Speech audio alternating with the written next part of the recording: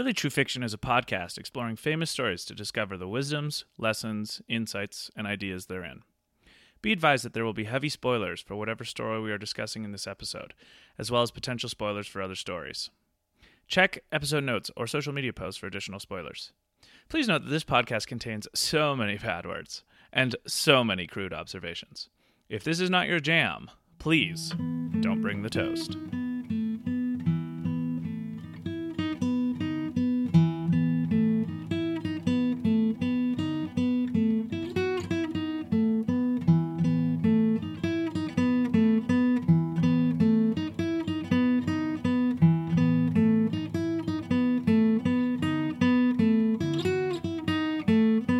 Welcome to another episode of Really True Fiction. My name is Luke Mason. David, what does M-O-O-N spell? Moon. And Billy, what does M-O-O-N spell? Laws, yes. That spells Nevada. Yes, welcome to a very awesome first-time thing happening at Really True Fiction. We have a guest. For the first time ever. Yes. Hello. Welcome. So, my name is Luke Mason. And my name's David Parker. And who is you, mystery person? My name is Billy Schultz. I'm a guest. Woo! It has been far too long, I think, for this podcast to finally have a guest. And we've pulled the trigger. So You are our first guest, an Yay. honorary position. welcome All you had to do was ask your friend who also hosts a podcast Yes, with you. Exactly. It's not the most dangerous form of guinea pigism I've ever come across, but it's also not the most tame. Thank you very much. So, Well, it's pretty tame. if you notice any excitement in our voices, I promise you, dear listener, it's not for you. It's for each other. And so, thank you for Although we putting are up very excited that you're listening to this. Oh, and very yeah, that's what I grateful. meant. If this isn't a guinea pig thing, what did you make me drink when I got here? Ooh. I'll leave that in. Yeah. Yeah, there's a few reasons why we have Billy as a guest and our first guest. Part of them is source material for today's episode. Part of it is that I feel very fortunate to be working on another podcast with Billy, which is part of the connection. So, Billy, why don't you tell us a little bit about your other podcast? Sure. I do a podcast with Luke and our good friend Alex called Nothing to Fear. It's a weekly deep dive into a horror movie. We talk about the horror movie, what we know about it. We pick it apart. We make a lot of fun of it. And it came about because I was always too afraid to watch horror movies. And this was a really great way to, get over that fear and prove that they're just movies and there's nothing to be afraid of. Which is an ultimate title. As someone who's personally afraid of horror movies, I might have to engage in this somewhat. It seems like a good idea. Well, it's never too early into a podcast episode for a complete digression, so allow me. I would say, actually, I mean, this is a psychological fact, so I think it can belong in Really True Fiction. I've noticed that I find the horror movies that we watch together much less scary when you are going to be talking about them in a kind of review frame of mind.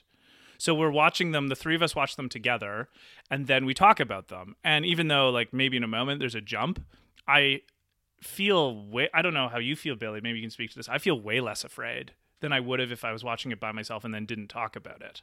Yeah, I think there's something very therapeutic in the talking about something that was scary, because I've been scared in some of the movies, but as soon as we talk about it, we get it all out, I can go home and I have had zero trouble sleeping as a result of watching a scary movie, just because of the therapeutic way of talking about it and poking holes and being like, was that scary? Yeah, it was kind of scary, but we got through it. And it's just been really, really fun to explore that side. So fun. Yeah. Yeah. Yeah. Oh, well. And we haven't even mentioned what we're talking about yet. Yeah. I know. Just before we do, if people are interested in listening to Nothing to Fear, Billy, where can they find it? Sure, you can find us anywhere you find podcasts. If you downloaded this one, whatever platform you used, you can search for Nothing to Fear.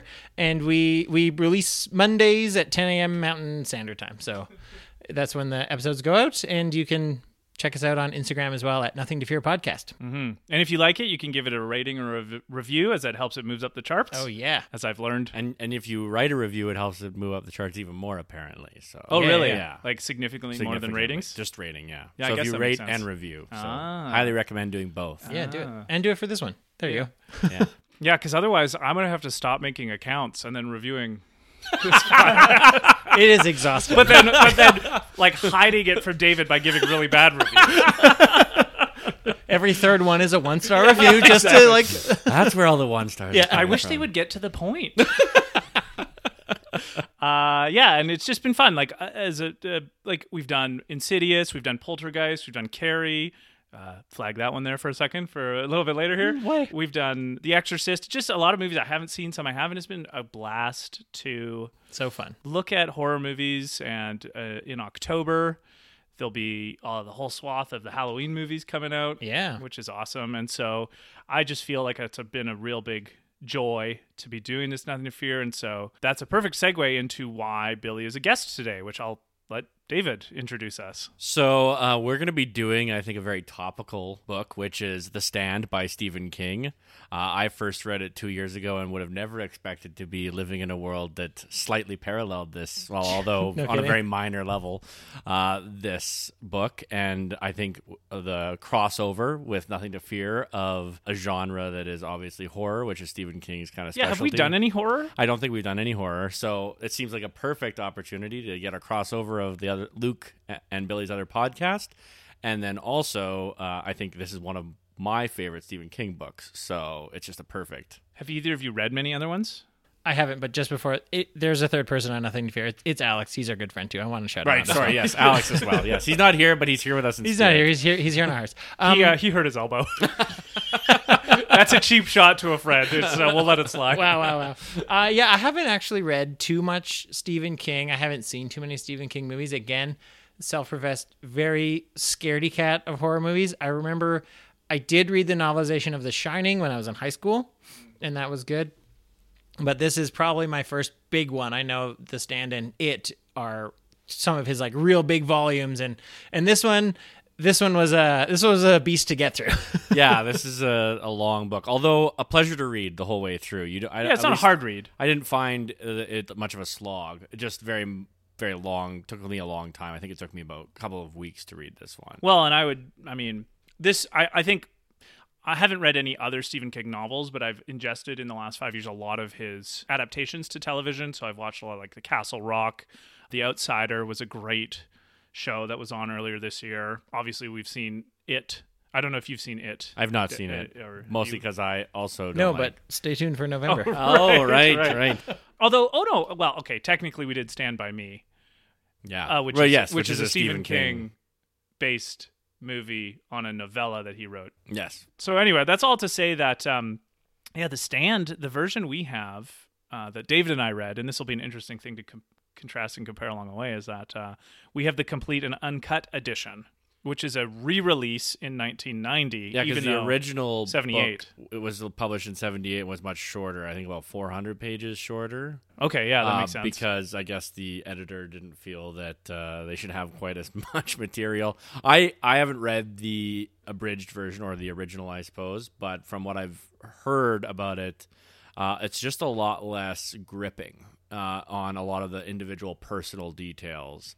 And some of the stories in the beginning, which I think is one of my favorite parts, where he's just explaining in clinical fashion just how people die. Right. Yeah, absolutely. And what was fascinating, I just, okay, look, I know I'm committed to basically no research. And as David's friend Tom pointed out in our Animal Farm, it shows. However, I did do a very brief Wikipedia browse for The Stand, and when it was written and published in 1978, the world was actually set in 1980. So the original setting is 10 years prior, and then the 1990 re-release, everything is updated to 1990, so that's why all the cultural references are applicable to the 80s in the version we read. And I think maybe a good opportunity, Billy, like with the audiobook, it's the same, right? Like you got... but in audio. So what was that like? That was different because, I listened to the the complete edition, and they had an introduction talking about how they took a bunch of stuff out for the original, and Stephen King was always a little bit bummed about that. So he put it back in and updated it for the times, and cleaned up some of the progression of the timeline. And it was this was really long to listen to. I think Audible clocked it at 47 hours. Yeah. That's long. So, Probably took me longer to read it though. Yeah. but I didn't listen to that in And you didn't listen to that straight through. You know, I would listen to it while I was on a run or while I was biking, and it was a really easy way to get immersed in the world and just sort of let the narrator carry you away. Like, I think everybody likes having stuff read to them, and that's why audiobooks are super popular now, because you can do them anywhere. You can't, you know, Stephen King, it is a novel, but it is not a paperback like front pocket of your, you know, jacket novel. Like, this thing is almost as thick as it is like Is that wide. a Stephen King novel, or are you just happy to see it? Hey. Yeah, so I think just having, you know, the technology to listen to stuff is really cool. It was really visceral. There's no way to gloss over any of the more squeamish parts when someone's reading it too, so every word hits you hard. True, I didn't think of that. That's a very good point. Well, and there's a couple instances in the book of the N-word, which The N-word and the R-word. right, yeah, and they're both read out. So I imagine that like is a little bit jarring. It is, and I was actually gonna we'll look for a way to bring that up, but wait, thank you for the segue. Walk in the door, please. Thank you. Yes. Oh, the door's wide open. But yeah, because I think even when you read it and when you see it, you can sort of get a foresense that the word is coming, and you can gloss over it, and you can choose not to internally be like, okay, I know that's what that word is, and I'm not going to say it. But when someone's reading it to you and you don't like have the script coming, it's just like, it'll hit you out of nowhere. You're like, oh, right. They call Tom Cullen the R word so many times. And it's just like, aye. 1978/1990. Yeah. 1978/1990. Yeah. Well, I think he probably, I mean, I don't believe that Stephen King himself it would be racist. My idea behind this is I think he gets into people's heads so much, and he's kind of engaging with a way of thinking. Because what he's doing, like what I love about Stephen King is he builds these backgrounds of characters so that we understand their fears. We understand what drives them. We understand what makes them what they are.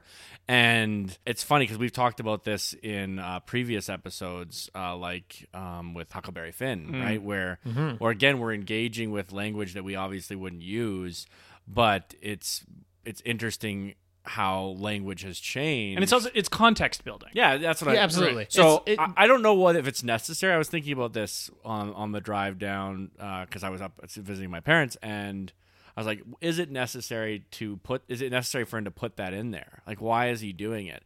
Because I don't think you would see that anymore. No, I think if you wanted to have someone be like a jerk or a mean character, he would just say it in different ways. He wouldn't be using such inflammatory language, and you never have it being, it's not casual to the point of like, you know, say a Tarantino movie where that is everywhere. By everyone. They're just like, oh, this kid, why don't you say it? Like, no, okay. Everyone can say it. It's just your turn. Yeah. But, you know, I think he picks characters who would say it, and they're bad people. So it's like, okay, well, this bad person is going to say it, but it's still an interesting choice for him to make, even in 1990. Yeah, if we're going to give it a higher order interpretation, it's, I think, along what you were saying, both of you, with Stephen King loves, I would submit, the general swath of his characters are of like the rough cohort of people in the world. Yes. Right? Like we're talking about maybe the people, like, for lack of a better term, the intense working class seem to be the general makeup of a lot of his characters. Maybe not all of his protagonists, but certainly the people around, and certainly in this book, right? And one of the things that I think and I think it's to his credit artistically, is he doesn't shy away from those inflammatory things, because he's doing it, I think, to build contexts of where these people are coming from. Which is what you both are saying. And you notice it in a lot of his work. We can talk about this maybe more at the end, but I actually really appreciate, and we've talked about this when we did Carrie on Nothing to Fear, and this Stand By Me. What I love about Stephen King is that, like, he writes supernatural horror, but I would, again, submit the most horrific things that he writes about are humans. Yes. Right? Absolutely. Like, his actual villains are the people. So, obviously, in The Stand, we have Randall Flagg, who is the supernatural villain. But if you read about the soldiers and that Lloyd's friend, Pokey. Andrew Poke Freeman? Yeah, at the beginning. Like, basically, psychopaths are Poke? all over. Psychopathic bullies are Stephen King's bread and butter. And but he has a spectrum. I like that he also has like Larry, who starts off as this very unfortunate character who like And unlikable. he's and- like nobody really wants to spend time around a guy like Larry. Like he's sleeping with women, and then they're like, "Oh, you're not a good person." And he's like, "Oh, maybe I think I'm kind of a good person. Like I have a pretty high opinion of myself. Like Right. I think Who the fuck are you? yeah. Who are you to tell me who I am, right? But at the end of the book, we see that development. So we get the whole spectrum, and then we get Mother Abigail, who's like this saintly person, right? And so we actually do get the whole spectrum of kind of character, individual character to deal with in this book. That might be one of the reasons this is, I think, a standout of his. The standout? Yeah, the standout. Like there is a very full spectrum of characters in this book. And again, not an expert on Stephen King, but even in the movies, there isn't this wide of a swath of an ensemble of character types in a lot of his other stories. Yeah. There are some, but I think The Stand manages to be the most thorough in that point. And that was really interesting listening to it because I didn't know anything about The Stand. And so when it started, I was like, okay, we're introduced to this Campion fellow. Okay, this is our protagonist. Here we go. Okay, we've got his wife. We've got his kid. Here we go. And then it cuts to the gas station in Texas, and it's like, and here's the person you just saw, but now he's dead. And you're like, okay, cool. Yeah. So we're not following him. And then you get the names of all these other people, and you're like, I don't know. And he just kind of mixes it And in. sometimes he kills them, and sometimes he doesn't. Where You never know. everyone's in there, and you're just like, okay, so maybe this Stu person is important. I don't know. Who's Franny what? And then it's just like eventually as everything else falls away, you're left with the core of people. Like when, for example, when Larry Underwood's introduced, I was like, okay, this is another Campion. Like we can forget about him. Oops. Oh no, he goes all the way through. So like Campion is the Ned Stark of The Stand. Exactly. yes. Right? I hope he's played by Sean Bean. Wait, Sean Bond? I think the other thing I wanted to mention about the Audible version, the listening to it version, is again, the language is so visceral. There's a scene that really stuck with me, and we'll talk about the characters a little bit later, but when we are introduced to Nick and he's hitchhiking and he gets beaten up, like he gets jumped by the road, and Stephen King writes a passage about how Nick could taste the flecks of teeth on his tongue, and it was just like the way when you read it, you can gloss over that, but when like for some reason hearing those words in my ear is just like, well, that's with me forever. Yeah, it is a brutal scene. Yeah, such a brutal scene. And I think that like listening again, there was times when I tuned out because I was riding my bike or thinking about other stuff, but it definitely brought me back way more just hearing the words over. Yeah, that's so interesting because I have been internally just myself in my own life struggling between, okay, do I start writing or do I just keep podcasting more? Like, which output am I more attracted to? And I'm finding myself more and more like, no, I'm just going to start more podcasts. Like, I'm just like, I have these things that I think I could write about, and like, okay, I'll work on a book, let's say. But then I'm like, but there's just something I appreciate more about voices and talking, and I listen to tons of podcasts, and I still love reading, but that visceral nature of it that struck me as interesting. It's more intimate. You know, reading is very, you know, it's not isolating, but like you get there and you're in your world and you get into your little private world and you're just reading a book, you're consuming it. If somebody is podcasting or, you know, reading a book, you're inviting them into your ears, and it feels like a very much more intimate scenario where, you know, a lot of times people who listen to a lot of podcasts are like, I feel like I'm friends with these people I've never met, or like I'm eavesdropping on just people having a conversation and it's just super chill and relaxing. Right. And that I think is something that the written word can't necessarily give you. I know a lot of people get a lot of friends from books and it's great. They can transport you to magical worlds, and a lot of books do a really good job of that, but there's just something about hearing it and being in that setting. That's interesting because I think Joe Rogan talks a lot about how the podcasting world has transformed audience size. No, it's not. It's Jordan Peterson who says this. He talks about how we've only been reading for like 10,000 years or something, or not even. Like the written word has not existed for the majority of humanity for a long time. And so the auditory senses are way more how we communicate. Like, the oral and this is how we have relationships. And so I agree with you. It is more intimate. in a lot of ways, and I think more accessible. And There's a lot storytelling, more yeah. people who are willing to listen to something, I think, than to read it. It's like a weird retroactive technology. Yeah. To be having It's like going the oral backwards. tradition Yeah. be Yeah, the yeah, yeah. new Yeah, kind of manifest one with that's what I'm podcasting. saying. Yeah, like so that's I think great. that's pretty cool, and I do think it's more accessible. Well, clearly, we have a different emotional and psychological reaction to voices than we do to text. Yes. Like that. No, I don't want to. I don't want to in any way demean text. No, like, no. personally, but I like what you were saying, Billy. I agree. One of the things that when I engage with a book, it's a much more individualistic experience. But when I listen to a book, it seems like it's more of a communal experience. But maybe with the audible in your headphone. But like it's different because when you're listening, like David and I had our moms read to us a lot for homeschool.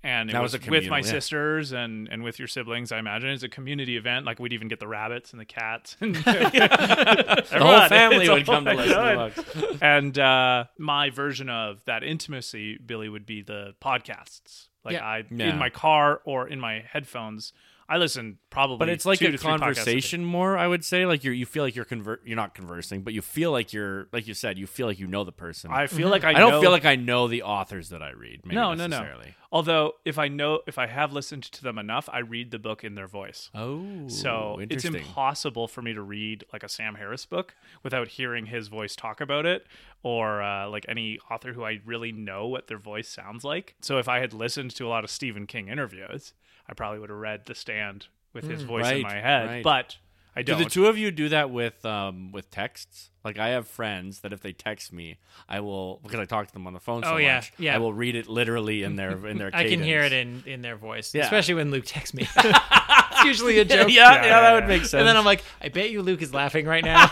I would say I can't really in text because they're not long enough. But I do read them in what I know of the person. Right. So I read like a kind of more abstract sense into what's gone You know, into the deeper text. context. Yes. I think Exactly. like that's important. Like hearing the author's voice, or you said like hearing the voice is really important, especially when you have a mental image from reading a book. And if you watch a movie, you know how like maybe you imagined Frodo looked differently, and now Sure, you yeah. watch Lord of the Rings, and it's like, well, that's Elijah that's Wood. Frodo. Elijah Wood is That's- Frodo, yeah. That's how he is. Oh, I totally feel that way about Harry Potter. Yeah. Yeah. Yeah, that's interesting. Yeah. Well, that's a great little foray. Should we talk about the book? Yeah. So we'll do a quick synopsis of the plot, but I just want to first of all say big thank you to Billy for agreeing to join us on the podcast. We obviously David and I have talked a little bit on here, but a lot off air to each other about how we want to grow, and I think guests are a great way to do that. And I just feel really lucky that it's someone who's such a good friend of mine to be the first guest, but also like not just a charity case.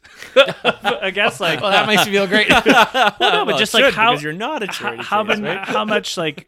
how much fun and insight there's been in all of these other horror movies that we've done have really been like, oh my gosh. Well, I already knew we'd have good repartee in podcast form. So anyway, I'm just grateful for that. And I'm also super grateful to all of the wonderful listeners out there in listener land. I hope that all of you get like 1/10 of the value out of the podcasts that David and I get into creating them. It's such a joy. You can send us an email at reallytruefiction@gmail.com. You can find us on Facebook. We have a page, and we're on all the major podcast apps. If you listen to us on iTunes, a 5-star rating and a review, the review really helps apparently. Yes. So if you feel so inclined, we would really appreciate that. And as the great philosophical band from the early 2000s debut album, Take Back Sundays, tell all your friends. I know that was one of the most Luke statements. That was the longest walk I've ever seen a person go on. you know what? I'm not scared to take a short walk off a long plank, and I don't care who knows. If you do like Really True Fiction, we'd really appreciate any support. More than anything, if you have a request or you want to be a guest, send us an email. We'd really love to know. We love engagement with people, and we love talking about stories. So, The Stand.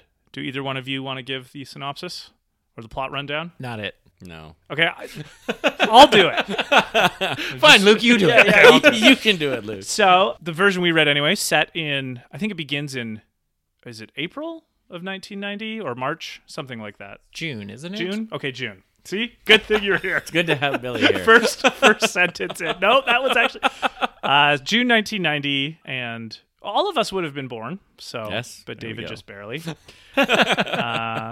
Actually, I think we have a home video from 1990 when I'm you're sure we just do, little and I'm probably. 3, and your mom is terrified that I'm going to kill you. And, Well, I mean, yeah. Well, I mean, I was not a responsible 3-year-old. I'll be the first to admit it.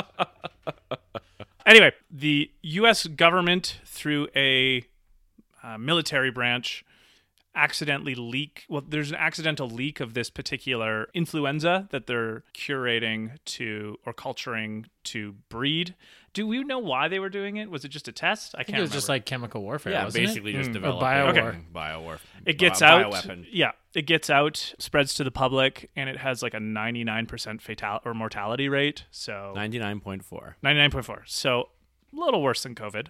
I have to say, Tiny bit. I have to say this was Maybe if you flip it around. today when I was driving home from work.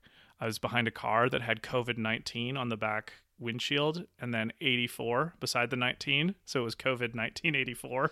I was like, Oh, God. oh my goodness. Yeah. That's a foreshadowing of a future episode of Retro Fiction. There we go. I like that. We're going to read about COVID-19? No. So anyway, a lot of the first third of this book is us kind of getting introduced to the main characters who all survive, but also learning a lot of the perspectives, like you mentioned, Billy, of all of the people who don't.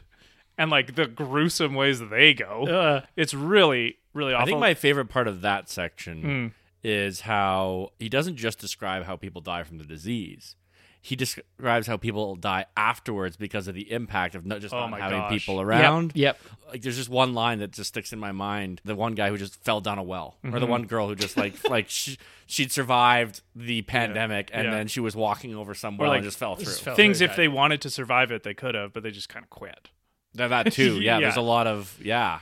So yeah, we could we'll talk about that more when we get to like the mental health Of course. aspect of COVID-19 / this, because I think that's the best parallel in the book to that version of what we're going through right now, with all of these deaths and just and the kind of weirdly not like it's. I'm glad it was more. Of course, it'd be more visceral audibly, because one of the notes I made is like Stephen King writes horrible things in kind of just nonchalant manner. Like the way clinical he's observation. yeah, clinical, and like kind of like I had a bologna sandwich for lunch. I drank orange juice. This person put a bar through their throat, and then we walked the dog. You know, like just like that kind of tonal way is Yeah. so Stephen King that I was impressed by it. But obviously, It's like the mundanity of like gruesome things Yeah, almost in like, this world. He so just gruesome. he just treats the what we would I guess consider traumatic as the regular. Yeah. And so as the narrative unfolds, we're kind of following 3 groups, the kind of Stu Redman, Franny Goldsmith, Harold Laudner group, and then the Larry Underwood, Rita Blakemore, who passes away, and then Larry and Nadine group, and the Nick Tom group, and whoever else was with them. And Glenn. Glenn was with... Glenn is with Stu. and Right. then they collect Ralph along the way somehow. Right. And so then they are all coalescing to go to Boulder, Colorado, because they've all had this like kind of ethereal dream that they've been talking Almost about. like a Their- vision, I Yeah. would say, more than a like it's. But it's when they're sleeping. it's when they're sleeping. But yeah. they're all having it, and they're all talking about it. It's like, well, there's Mother Abigail lady. She's calling to us from Boulder, Colorado. We need to go there. Yeah, But first, she wasn't first it's calling- Nebraska, yeah. and Oh, then right. because Nick and a couple other people meet her at Nebraska, and then she's like, "Well, let's go to Boulder," and they're like, "Okay, I guess there's nothing else to do." Well, braver Kansas was taken, so they had to go somewhere. And so they go to Boulder, and in the meantime, there's this like anti Mother Abigail character, Randall Flagg, who's I think referred to as the Shadow Man or the Dark Man. Dark Man, the walking dude. Right. Who is the bad guy, who is also kind of creating his own community in Las Vegas. Although I guess they don't know it's Las Vegas, do they? Until later. Do we know it's Las Vegas? Well, we don't know that's where he's going, Right. but they are headed in that direction. Yeah, and then it it's like seems out that there's a west. certain group, so people who have a disposition to darkness, let's call it, are having visions from him. But interestingly enough, some people are having visions from both of them. In fact, it sounds like most of them Most are of having them. visions from Yep. both. So it's not just Mother Abigail. We're getting dualistic visions, sort of. Right. And it's almost like this: which side are you going to pick? Like, very. I mean, it's almost like nail on the head kind of thing, but I like it because Stephen King does it so well. It's a very good versus evil thing. Yes, where exactly. It was like, this is light versus darkness, good versus evil, God versus Satan. Like it's all. But interestingly weaved into a story that otherwise has very kind of common sense characters in it. Well, I think maybe that's it. Right? I think maybe that's his point. I guess we can probably get to this later, but is that he's saying common life can be this battle between these two things. And so this book is so huge, so I'm not going to get into too many details, but basically the last third of the book, we get a lot more of like the Randall Flagg, Las Vegas perspective of the world, and our heroes in the Free Zone send some spies over to kind of figure out what's going on in the dark zone or whatever they call it. And then 4 of our main characters also get told to go there by Mother Abigail, who's left the community and then came back and then died. But just before she dies, she says, well, the 4 of you need to go. Sorry, don't take anything. Okay, bye. Just go there. Yeah. Not all of you will make it. Okay. And so then I think it's Glenn, Ralph, Larry, and Stu make their way. And Kojak. Oh, and Kojak the dog. Yes. Sorry, my mistake. He's a very important role that he plays. Very important character. True. Yeah, very actually. Also, I like that his pre-pandemic name was Big Steve. Yeah. Which made me laugh so much. Yeah. That reminds me of a joke I can tell sometime. They go through a series of events that I don't totally want to spoil because it's fun to read, although I guess we have to talk about it later. There's a nuke that goes off in the Dark Zone by Trash Can Man, who's its other character has been around, and that's kind of a lot of names you're just flinging around. Yeah, I know. That's kind of how the Dark Zone community is defeated, but we learned at the end of the book, Randall Flagg isn't dead because he's this like immortal embodiment of evil and mischief almost, and he seems to be a devil-like character. Yeah. But he's like an unaware devil. He's like not cognizant of the fact that he is all powerful to that degree. He just seems to have like less grandiose or noble aspirations of a devil. Like at least Lucifer wants to beat God and rule the world. Right. Randall seems fine with just kind of like chaos and destruction. And evil. He's now, more of course, like a Loki. I want to point out that like more evil Loki. All of Stephen King's novels are all a part of one story, which is the Dark Tower. Oh, really? Yeah. So there is like a shared web. So universe, there is a shared theme that builds over the course. So is Flagg in the Dark Tower books? Oh, okay. And so there's also in the Dark Tower. It's not like the whole thing is the Dark Tower. His whole universe. Oh, okay. But there's different realms and there's different like it becomes very complex. It is also in the right. Just it is a manifestation of something from another realm, and it becomes very complex. But that's unimportant, I think, to what we're trying to do. Here, yeah. So. Well, I just wanted to point out that we do know that. I found Flagg to be like a kind of less admirable demon. Yeah, like you know, like he just seemed like he was more interested in fucking with the people around him. Yeah, he's there to stir up some shit. He's kind of, and he's also very sadist, right? Like he gets off on brutality, on hurting others, right, and causing not just pain but like misery. And so then at the end of the book, are really the only main characters left alive are kind of Stu and Fran and Lucy, I guess. Yeah, Lucy's there. She's partnered with Larry through a lot of the book, and like Leo and Tom. True. Okay. So we have a few, but like in a book where there's, probably about 15 main-ish characters, like only about 5 of them are left at the end. So we lose a lot of them. We do. Well, we lose a lot all throughout the book. Yeah. True. But true. Can I talk about the very start and how the first third was probably the hardest part to get through for me? Yeah, the world of the world ending part, essentially, just the way the plague progresses, and because I was listening to it in July and August when stuff was starting to wind down a little bit, but we're worried about this like second wave that could be coming with this whole COVID thing, and the whole culture has been permeated since March about COVID this and everything panic. We don't know what's going on. Kids going back to school now with September 2020. But just having like when he's describing the way Captain Trips, which is what it's sometimes called, when this super flu is spreading, that just like, oh, this guy went into a store and he gave it to everyone in there, and oh, this guy pulled someone over and wrote him a ticket and also gave him the super flu, and just like how he wrote that it was spreading was just like, oh god, like it's so easy. And there's like just like the ways they they try to quarantine, and they have signs where it's like absolutely any cold symptoms report. And there's a scene where there's this nurse who's like, yeah, I got a cough, but it's probably nothing,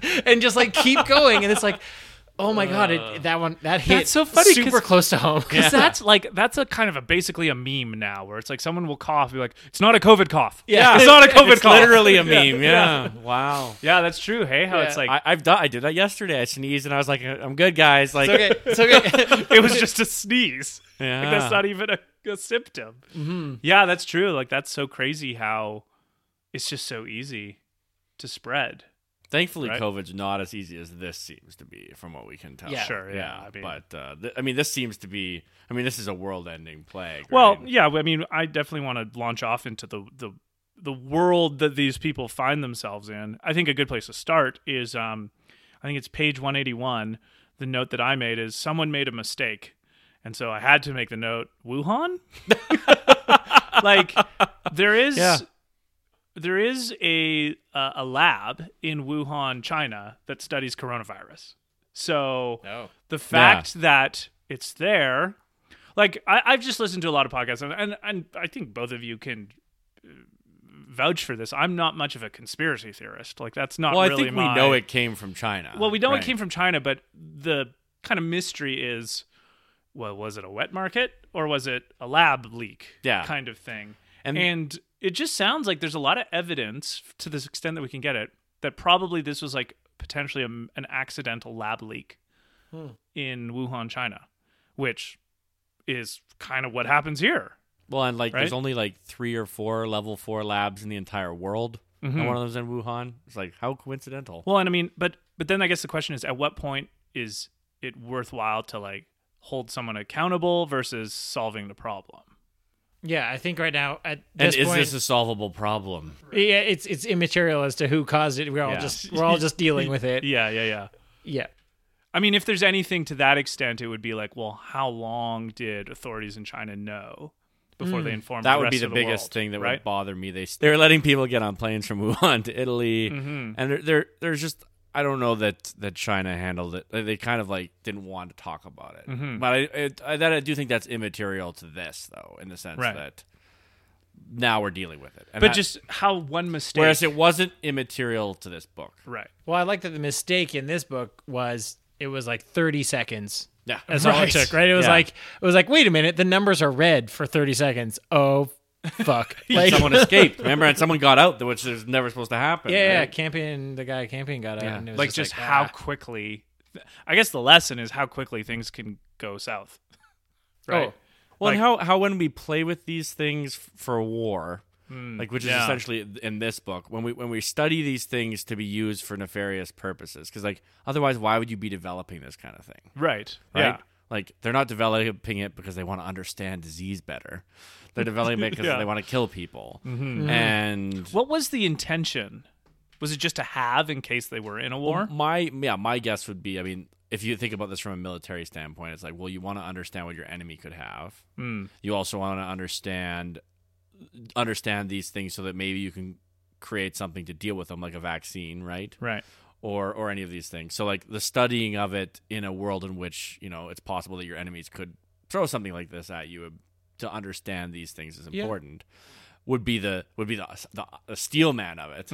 I think the reality is it's just trying to create. It's like the same reason we created nukes. yeah, I think it's just like an extension of the Cold War, Yeah. right? Like it's 1990, even 1978 would have been like a lot more Cold War tension. Even in 1990, it's because when did the wall come down? That was 89, the year I was born. 89. Okay, so it would have still been like the Fresh. very end of it. Fresh in there. And, it was always a mutually assured destruction thing. It was always a like, well, if they have it, then if we don't also have it, what's to stop them from using it on us? And Exactly, so yeah. I can see it just as like saber rattling gone wrong. And then, And they got oops, they very knocked wrong. over a vial of super flu. so then, like, do we think things like this are being cultured right now in the labs in Well, our there are countries? diseases in labs that are way worse than COVID. Right. We know that. Yeah. There are things that could spread. Like this is not like the description of in the stand is a little extreme, but it's not that extreme. Yeah, it's like a bad flu. You get a fever. You seem to get better, and then You're dead. Yeah, but I know that there are like obviously diseases that have already existed that are more dangerous than COVID that we have a handle on or we already have vaccines for. But do you think that there are military programs Yes. trying to culture Yes, new? there are. We know there are. There's God. there's reports. That terrifies This me. isn't like I'm secret. super happy to be ignorant of that. Just be like, nope, no. I don't want to know if I'm an ant. I don't want to know there's a boot. Like, it doesn't make me feel better. Yeah, it's crazy because this is kind of one of the most realistic apocalyptic scenarios. Yes. Hey? Yeah. Like sometimes there's like Yeah. you watch Twister and you're like, bad CGI. Yeah, but they had a belt. They could hold on to any pipes they had. Yeah, right. Like I don't know, there's just some of them that seem a little more Yeah. far-fetched or at least survivable.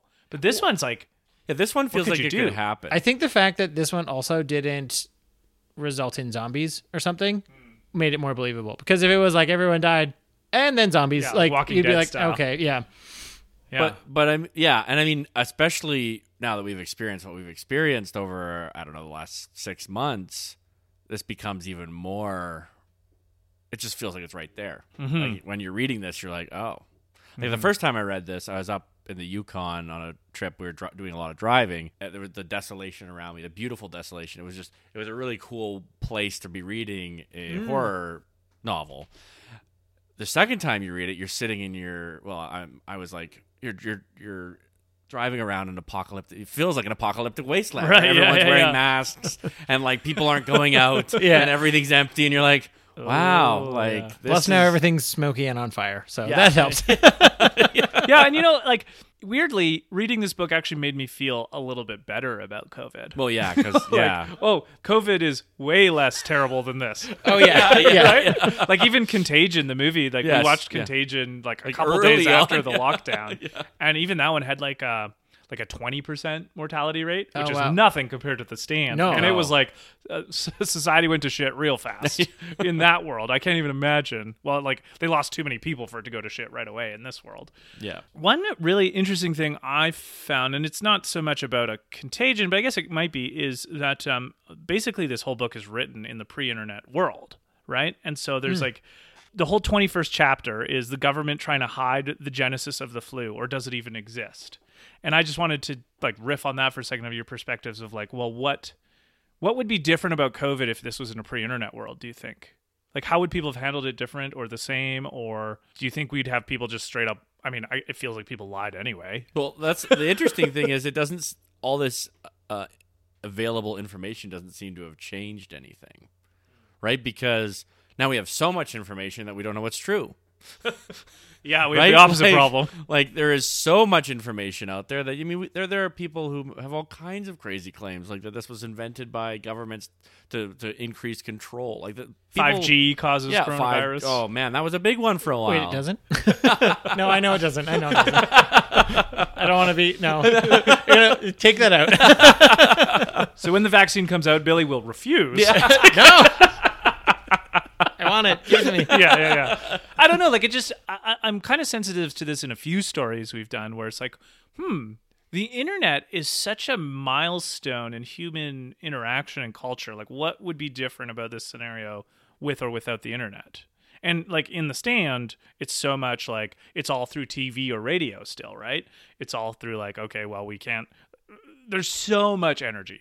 Like, it almost makes you cry how much energy the authorities put into pretending like there's nothing happening Yeah. in The Stand. Oh, yeah. Yeah. And that obviously rubbed me the wrong way because it made it more people died than probably had. I mean, in the final analysis, it didn't really matter because of how Many it spread people anyway. died, But yeah. like potentially, some people could have survived that didn't. Right. And in real life, more like if you lied like that in real life, more people would die than had to. Well, and that's the interesting thing, right? Is that there's a lot of criticism from certain sectors of people saying, "Oh, the government should have done this," but like if COVID was worse, then I think that the government was responding based on the information it had, and they responded how we would hope they would respond, not pretending it isn't happening, but saying we need to do things. Whereas in The Stand, the government is acting the opposite of, let's say, how the global government's acted on this one, which is just nothing's happening, nothing's wrong, everything's fine, don't worry about They it. waited a long time to shut everything down. And even then,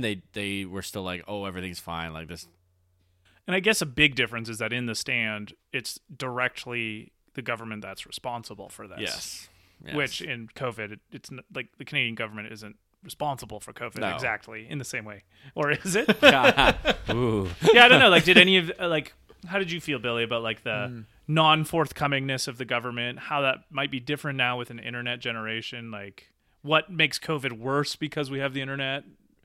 I think it's hard because, like David said, it's not just that you get the information; it's you get every information, and you get people who think that wearing a mask for more than 30 seconds will kill you versus you think that people who, that like there's Versus all... people who are like washing the bottom of their shoes when they come home. Yeah, They're like I'm going to they're die. Like, I put my mail in a sealed bag for 48 hours to kill anything, and like there's every extreme in between there, and you get that all at once. And I know that the internet, the way we curate it for ourselves, ends up being somewhat of an echo chamber where you find the voices that you like, and it's like, okay, I'm getting confirmation. And the bias. algorithms don't make it hard for you to do that. Because it's like, okay, you're saying something I like. Oh, I don't like that. So, and so I think you end up segregating yourself almost with people who are like, well, all the information I'm getting is from my friends on Facebook who thinks masks are bad or 5G causes this. So now I think that versus, if I don't put my mail in a bag for 72 hours, I'm going to die. So and so everyone. It's too diffuse, I think. Well, I'll float a theory that I think we got the worst of both worlds for both COVID and internet, and then the stand and no internet. Yay. I think the stand world could have really benefited from having an internet. Yes, because it with a disease that biologically destructive, instant news across the globe could save lives potentially. Right? Like forget 99.4. Like that's unthinkable in one sense. Right. Let's say the virus in the stand had a 15% mortality, but you could quarantine quickly and that might save you. Like internet information like that could save lives very easily, right? Well, this is actually an interesting point, right? And with COVID, I'll just put the other foot down on that one. Oh no, that seems too aggressive. I will coin the other sword. I can't put it any more clearly than that. Coin the sword. I've never heard that one. I think I'm mixing up my semaphores here. Okay, here we go. COVID, like I've mentioned to this before, David, COVID is just biologically bad enough to be sociological disastrous. Yes. Right? Like COVID is just dangerous enough from a viral point of view to be socially disastrous.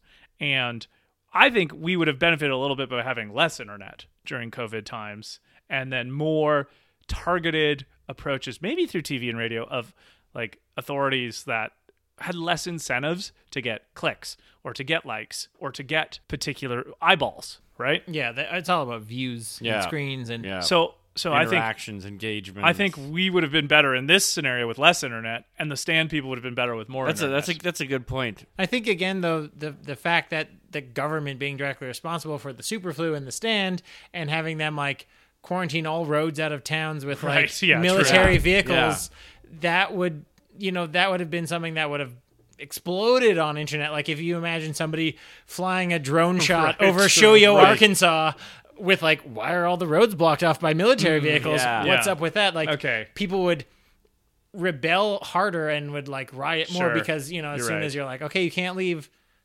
This is a quarantine. This actually, again, not to continuously plug Nothing to Fear, but we watched away. We watched Rec recently, and that was an apartment building that was being quarantined, and we saw those people like freak the hell out trying to get out. Sure. So like expand that out to the size of a town, and like you're gonna have people panicking. Well, maybe in a world where at the stand it's not the government's fault, right? Then they have less incentive to be like quarantining on the roads. Well, if we're just making universes up, what if the stand but cupcakes? That's true. That's true. I guess my only point, and I'll just make this as a point more generally for governments, is at the beginning of this, the government realized that they didn't have enough masks in Canada. So what does the head health official for Canada do? They go out and say that masks don't do anything.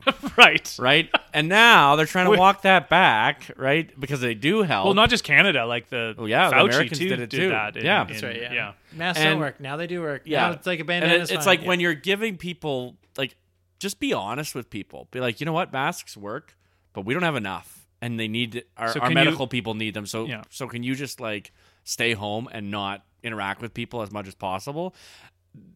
Lying is always bad, right? Like it just period. Like, align yourself as closely as you can with the truth, because when you don't, it causes problems like people not trusting you anymore. So we're given all this information, but one of the big problems is that the authorities are lying to us. Yeah. And they're straight up lying to us, and we've proven they're lying to us. In So a how w- do you trust them? In a way that seems both nonpartisan and so condescending.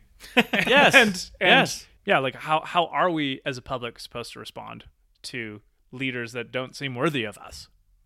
Right? Like but it's then you mistrust and you go, okay, well, what are my friends saying, or what are the frontline workers saying? And then you tend to do that, but then people are like, well, I don't believe, it's all people don't. It's such a fucking mess. I don't know. I don't even know where I was trying to go with this. I know, I agree. It's a mess. I guess, my only point there was, I think in both cases we've seen governments lying, and that it doesn't work out well in either scenario. And it's just it makes people like us who want to live good lives, treat people well, be treated respectfully, and do likewise to others. It makes us feel like we have terrible leaders. Yeah. Like it just I don't feel well represented by many people in the world politically. And I think probably part of that is the internet and the new incentives that come for politicians to be more looking good on the internet, as opposed to like taking maybe an unpopular or honest the stand. Yeah. So yeah, I agree. So we're gonna two broom bike handle our way into the next section. Well, no, that's a good segue, David. A Segway is a stand-up broom on two wheels. Yes, that's a nothing to Alexism. fear. That's something Alex Alexism. hates that we bring up, and we do it anyway. I'll probably bring it up again before the end of this episode. Yes. We got more stand-up brooms to go through. Let's segue on to something else. So, especially the first third of the book, the thing about the world of the Stand that was most visceral to me was the behavior of the soldiers. And Jeez, yeah. all of those scenes. And I even made the note, the scene in the TV room or the studio where there's like everyone's just killing everyone. The soldiers are shooting the other soldiers who are shooting the civilian. And it's like, the note I made there is like, okay, this is the end of civilization. Yeah. Or the scene in the auditorium where it's all, That's what I mean. oh, I think. where they're broadcasting and the guy's like Yeah. drawing names out. And they're shooting. And they're shooting yeah. it, Sorry, yeah. that's the scene I'm talking yeah, about. And there's there's one character, Palmer's executed for treason by telling people about the flu. Yeah. And there's the scene where like all the soldiers are in their kind of like Humvees, just gunning down the citizens who won't listen to them. I was like, Or the radio where the guy's like, it sounds like he's just like a public radio announcer just doing his like normal thing, being like, well, we're just talking about the weather and the super flu, and anyway, there's soldiers in here, and I'm just gonna keep talking Right. until they and shoot, it's and just then like- boom. Yeah. yeah, I mean, it's so there's this thought experiment that I love that I've heard Sam Harris talk about, where it's like, okay, well, if you're the president of the United States and you find out Russia launches a nuke at you and it's on its way, do you launch one back? Because you're already going to be destroyed and all you're doing is killing tens of millions of more people. Like, do you make that decision if you know it's already on the way? And I think the soldiers are kind of in a similar position here. When the moment they know the super flu is here, do they keep shooting the civilians? Right. Right? Do they keep listening to the orders of their lieutenants? Like, my favorite part in that whole section was the soldiers who didn't listen to the Yes. one surgeon and just shot him. Right? Like, I was like, oh, they were heroes.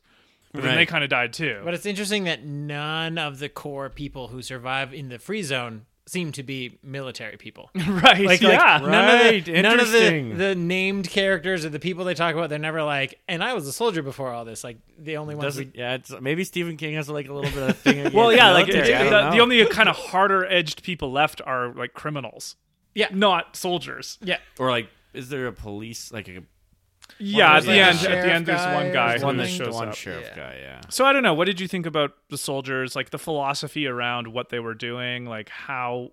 Like to what extent do you follow orders? When do you stop? I mean, I think all three of us, as far as I can tell, are not exactly, the kind of people who would hurt others because we were told to. For me, I've always found that to be a difficult, it's a blunt instrument, right? But generally speaking, you need that kind of blunt instrument to do things like warfare. But lately, I've been very obsessed with Napoleon and reading a lot about him and listening to podcasts about him called The Age of Napoleon for anyone who wants to get into that. And you realize, soldiers are desensitized to this constantly. And so when they go into these situations, I think they're programmed, specifically to just follow orders. And I don't know if they're actually thinking it, if the soldiers are thinking through what they're doing in this situation. They're just doing their jobs. And it's it's a particularly hard time to do my job right now, but they're still just doing their jobs. Well, and look at what's happening to them if they don't. Yeah. Right? Like I this is a macabre aside, but I think it's relevant. I've personally been to the killing fields in Cambodia for the 1975 to 78 genocide that went on there on their own people. Very, very terrible and sad. There's a grave site for the soldiers who refused to follow the Khmer Rouge's orders, who were in the Khmer Rouge. And as soon as you refused to kill these people that were out there, they just cut off your head. Yeah. Right? So your only option for a lot of the time is, either kill this child in the Cambodian context, or we're going to decapitate you. Right. Right? What world is that for? Yeah, we a kind of person? talk about this in The Patriot, right? But it's when you're a soldier, you even stand in a line and shoot at another line of people. and that's something you do, right? There's a really good Black Mirror episode about soldiers, and I don't know. This was maybe you're right. That is a great episode. Spoilers for an episode of Black Mirror. We always put additional spoilers. Okay, Spoil away. Okay.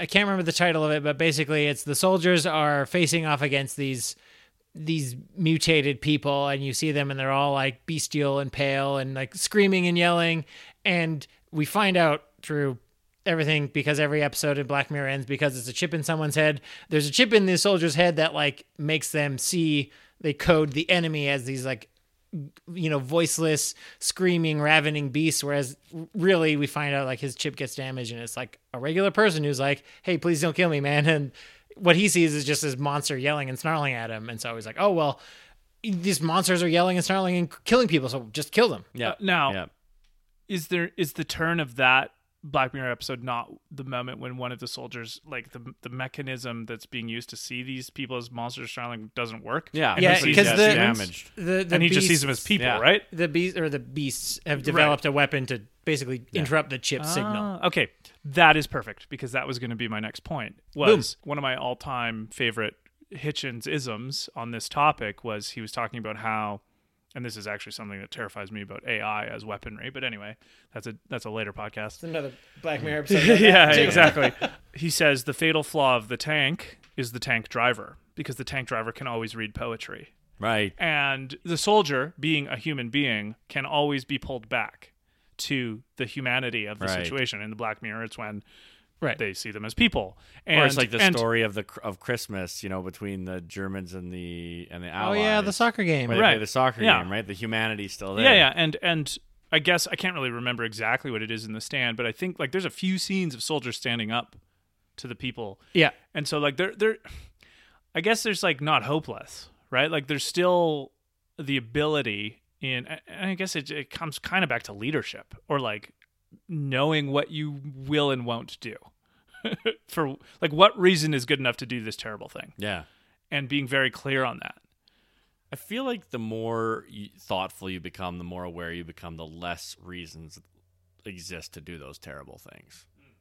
Right? Because what are you doing them for? You have to believe some pretty difficult things to believe to think that doing a horrible thing is justified. Well, there's a reason why a lot of soldiers are targeted right out of high school, Yeah, or where they're super that's what I'm impressionable, saying, and yeah. they can just be well, they're the bad guys, so go. And you're like, okay, I Oh, don't know well, any different. On that point, if any listeners interested, you should watch the documentary series. I think it's called The Vietnam War by Ken Burns and Lynn Novak. It's like a 12-hour documentary series on the war in Vietnam and how much of the PTSD and the kind of like American fallout of it was that they went after young working class men in the United States, and that's who had to fight. I mean, that's who fights every war, but but we just have so much more data about the Vietnam War to chew on, and video of it. Like, it was the first videoed war, kind of nonstop. So there's just so much more imagery from it, and you're like,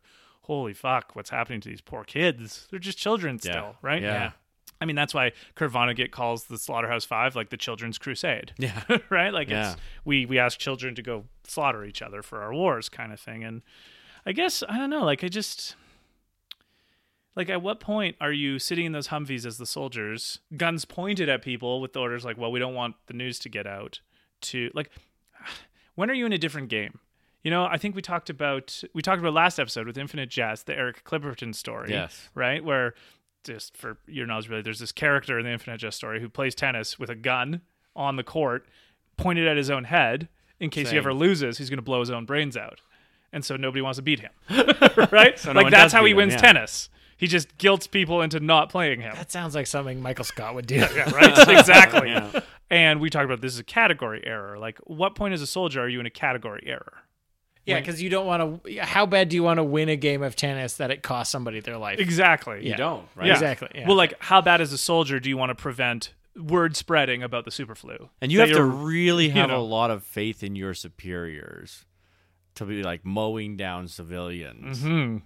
Or, like, look what's happening in Belarus right now. Right. Right? Like, there are soldiers, and those incentives are different. But in this, I guess the Stand isn't a perfect example of this because, like, everything's falling apart. But in Belarus, it's like, well, the soldiers are serving the person who pays them and who will take care of their families. And they have a better position in Bad society. incentives. Yeah, the incentives are there. Here, I don't understand their incentive for mowing people down. It's interesting as well. They point out all the soldiers that there's enough times they mention it when they go to a town.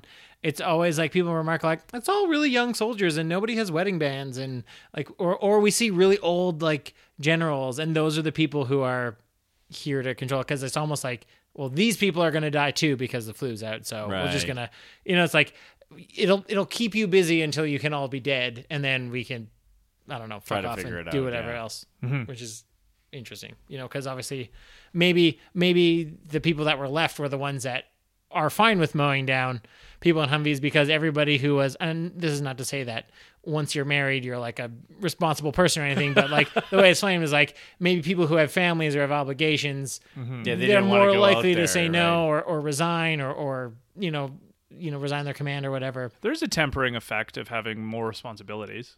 Yeah. Right. Yeah, it makes sense. And in the time it was written in 1978, Stephen King's frame of knowledge was like, well, once you have a family and you're a family man, you settle down, like that's fine. And yeah, it can be translated. Didn't he see The Shining?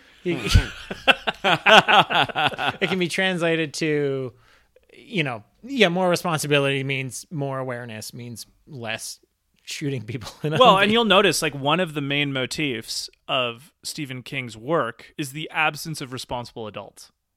Like, there's just so many stories. It's not as much in The Stand, but like It and Stand By Me, Carrie, yeah. Like just like, where are all the responsible adults? All the ones left are either bullies or incompetent or uninterested in you as the kids, right? Yeah. And we see a lot of that actually in The Stand, although most of them don't make it, or we don't follow their stories for very long. But like Franny's mom, for example, is someone who I think makes Fran's life pretty hard. Unnecessarily. She doesn't seem responsible.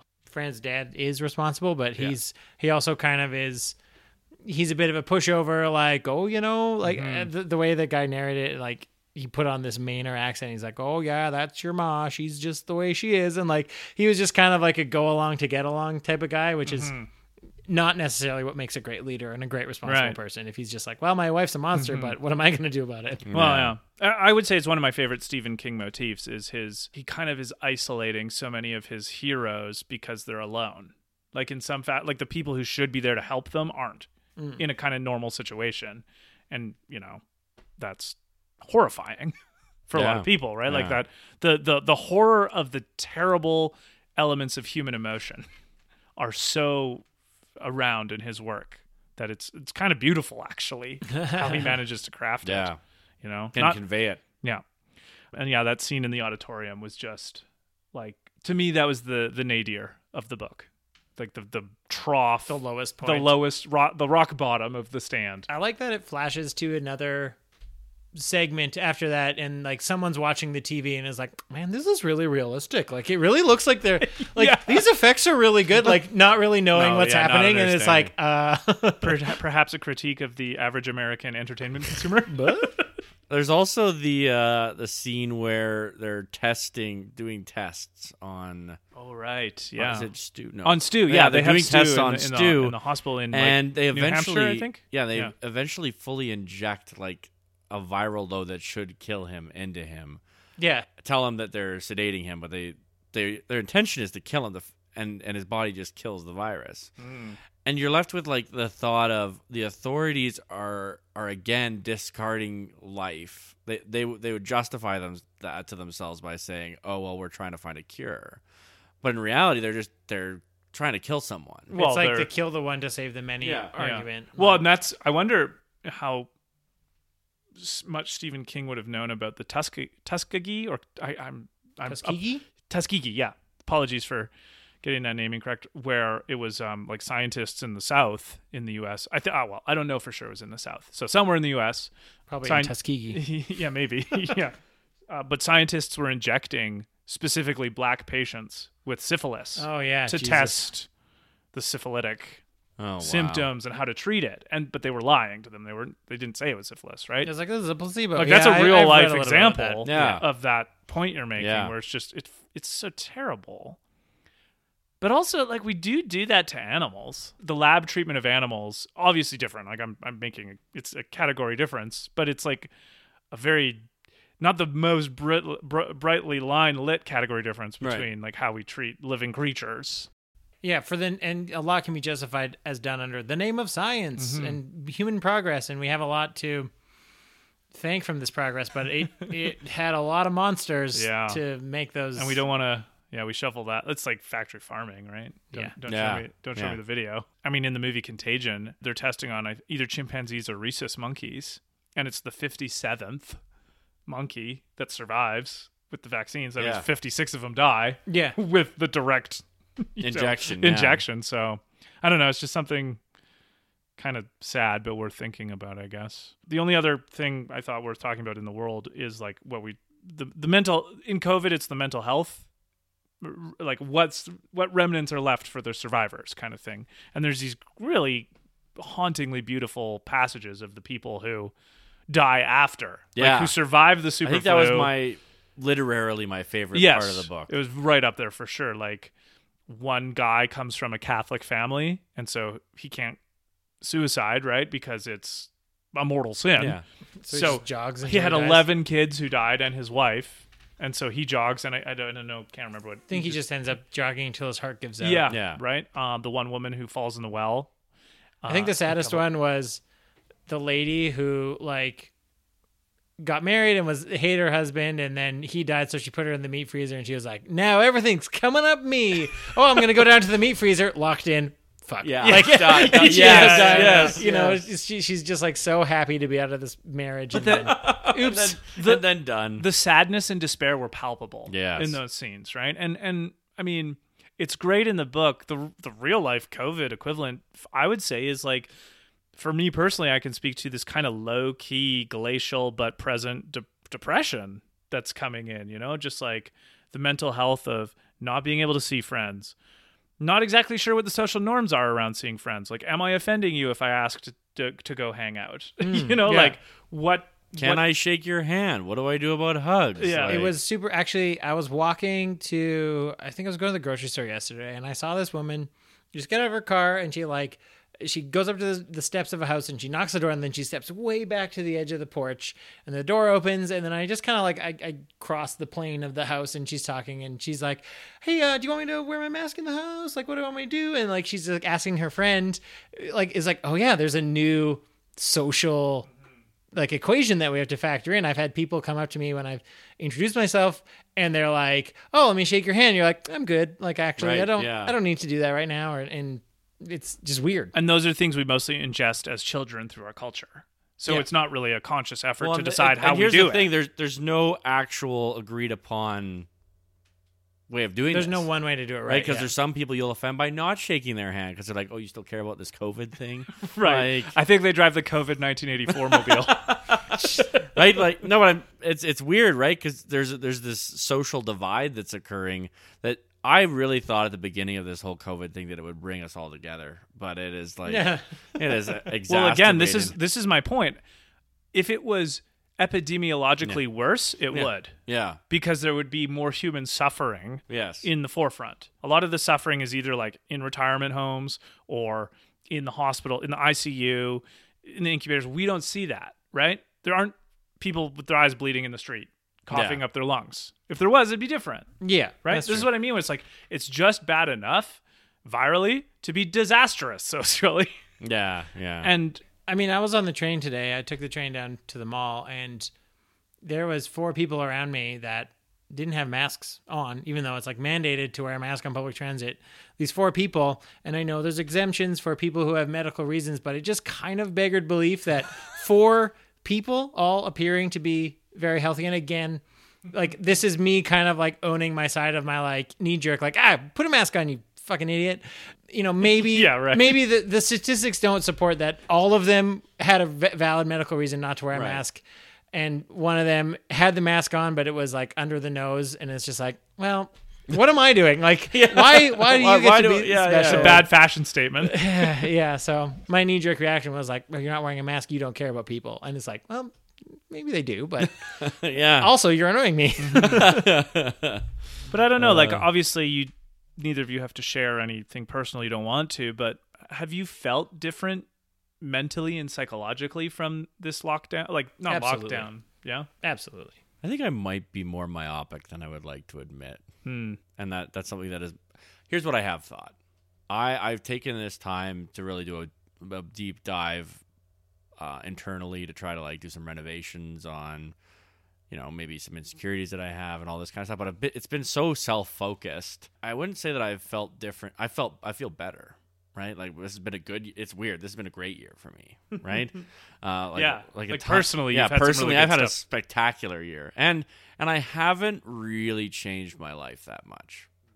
But I think, But there were a few dog days of but like what I was going to May say and is, June where you're like, but- get me but- out of this yeah, basement. Well, that's what I was going to say. But what I will say is, early, like I would say from March till June, there was a weekend where we finally got to go visit my parents after a long time of not seeing basically anyone, and I didn't want to come back here because I didn't like being here anymore. And if you want, I can learn more jokes. and He's packing a suitcase right now. yeah, it's interesting to think about how being alone, even when you have a phone, even when you have the internet, Oh God, yeah. even when you have roommates. I mean, like Luke and I didn't necessarily, but you know, one of our roommates, I tended to really clash with, That would be my sister. and being stuck. Like I don't think we saw anybody else for months, and that Just people I saw at work. yeah, I didn't and see you wouldn't anyone. have, and you wouldn't have seen I anyone didn't see just over anyone. Zoom. Yeah, like that was rough, and I don't. It's interesting because I didn't think that it didn't feel rough at the time. It felt normal but off. But looking back on it, I don't think I was doing as well as I thought I was, and I think that's something that's interesting for everyone to think about. Are you really doing as well as you think you are? Well, for me as well, I very similar. The first couple weeks, it was like, oh God, what am I going to do? Stressing out. And so I threw myself into projects. Everybody seemed to like, there was like, if you're really productive at the start of quarantine, you either learned how to make sourdough bread or started a podcast. And I started a podcast. Right. But like, it also helped me in myriad ways. I had recently at the start of this year decided to quit drinking, and that helped, not having the social pressure to go out to a bar and like party. That was helpful. But I remember the first time I was at a distant social gathering. It was at midsummer, so June 21st. And it was the first time I was like, oh my God, there are multiple conversations happening here. And it's not just one person in a little square on my computer saying a thing while I'm waiting for like my turn to talk, or two people are talking at once and it's an incomprehensible garble of noise. And I'm like, I hate this. Yeah. Like, it was like, I'm talking to somebody and I can hear in my peripheral hearing, that's a thing, right? Sure. I think so, my yeah. peripheral hearing that someone else is talking about something completely different in their own sort of little section. And it's just like, this is what I missed, because Zoom communication is great. One-on-one, I preferred it because it's like you're just talking to a person. But in a group setting, it was very much like show and tell, where you're like, today I brought this class and everyone has to listen to you talk, and then it's someone else's turn. And it's just More performance based. Yeah, it's I not agree. communication. Yeah. And so I really missed out on that. I really missed out on a lot of like, physical contact with people, getting hugs. I miss hugging people. Yeah. Just the intangibilities of the intimacy of personal conversation. Yeah. And like being present and noticing all of the different quirks of communication through body language and tone and style, and just like things that you can kind of get away with on Zoom that you just would never be able to give you almost a good comedy bit. I mean, I guess this happens, but like you're just talking to someone who's like 3 feet away from you, and just while you're talking to them, they just look at their phone. They're just looking at their phone while you're trying. It's like the same on Zoom, but it's just there's 20 other people there. Yeah. So It's like, it's fine. kind of get away with it. Right? That's true. Yeah. And it's so I struggled, but I threw myself into activities and kept myself busy. And I agree, like, weirdly enough, for as weird and crappy as 2020 has been, it's given me a lot of time to grow sort of in myself and in my own identity. Yeah, and, that's and, good. And form relationships, even though they are online, like forming tighter relationships with people who are all in the same boat. And it's like you said, it didn't bring society together under this big happy umbrella, but I have definitely gotten closer to a lot of people. Yeah, I think it's kind of how you use it, right? Like I got to experience just a very deep, meaningful sense of peace for a little while. Because my life is usually so hectic, and like it honestly made me reflect on, why am I always pushing myself so hard? Why am I always doing things go? And then as we started to come out of it, and this is the interesting thing with The Stand, right? Is it's like the crisis happens, but then the people that are left still have to live. Yeah. And then they're encountering, and that's how I feel, right? It's like, so this thing's Still have happened, to live. and everything changed, but I still have to live. Yeah. And like, what does that look like now? And suddenly the basic anxieties, and we see this in The Stand, of like, how are we gonna have a kid, right? Yeah. Yeah, Or like, how are we gonna make and sure we have we're enough food? experiencing that on a way less level, but like, how are we gonna do school now? Yeah. Right? How are we going to balance budgets now? How are we going to do, how are we going to do restaurants now? Right. And it's like, and honestly, Weddings. yeah, it feels Birthdays. more stressful now, right? Because it's now we have to think about just this next other thing, Right. And life was already so hectic. The first, like the 2 weeks in March when the lockdown happened, I don't know what you two felt, but I felt like, every day we're just taking a giant step towards hell. Yeah, It just felt and like it felt like a really long time. yeah, but it like did. every day seemed to be just like a brand new terribleness. And it's like, we have to do this now, and then the next day, and like after 5 days, it's like, this has been 5 days of it. Like it felt like this has been forever. That now. was when I started seeing things online of people being like, I'm done living through a monumental moment of history. Can we be done now? It's like, and everyone being like, don't worry, May is going to be great. No. Don't worry, summer's going to be great. No. Remember Like, the first time we went to the grocery store Yeah. together? Yeah. That was the weirdest, Yeah. one of the weirdest life experiences I've ever had is stepping into the outside world again after this. And because I spent the first 3 weeks at Kobe with my brother-in-law and sister, and then I came back here, and so it would have been a month since I'd left the house, basically. yeah. And it was just a very...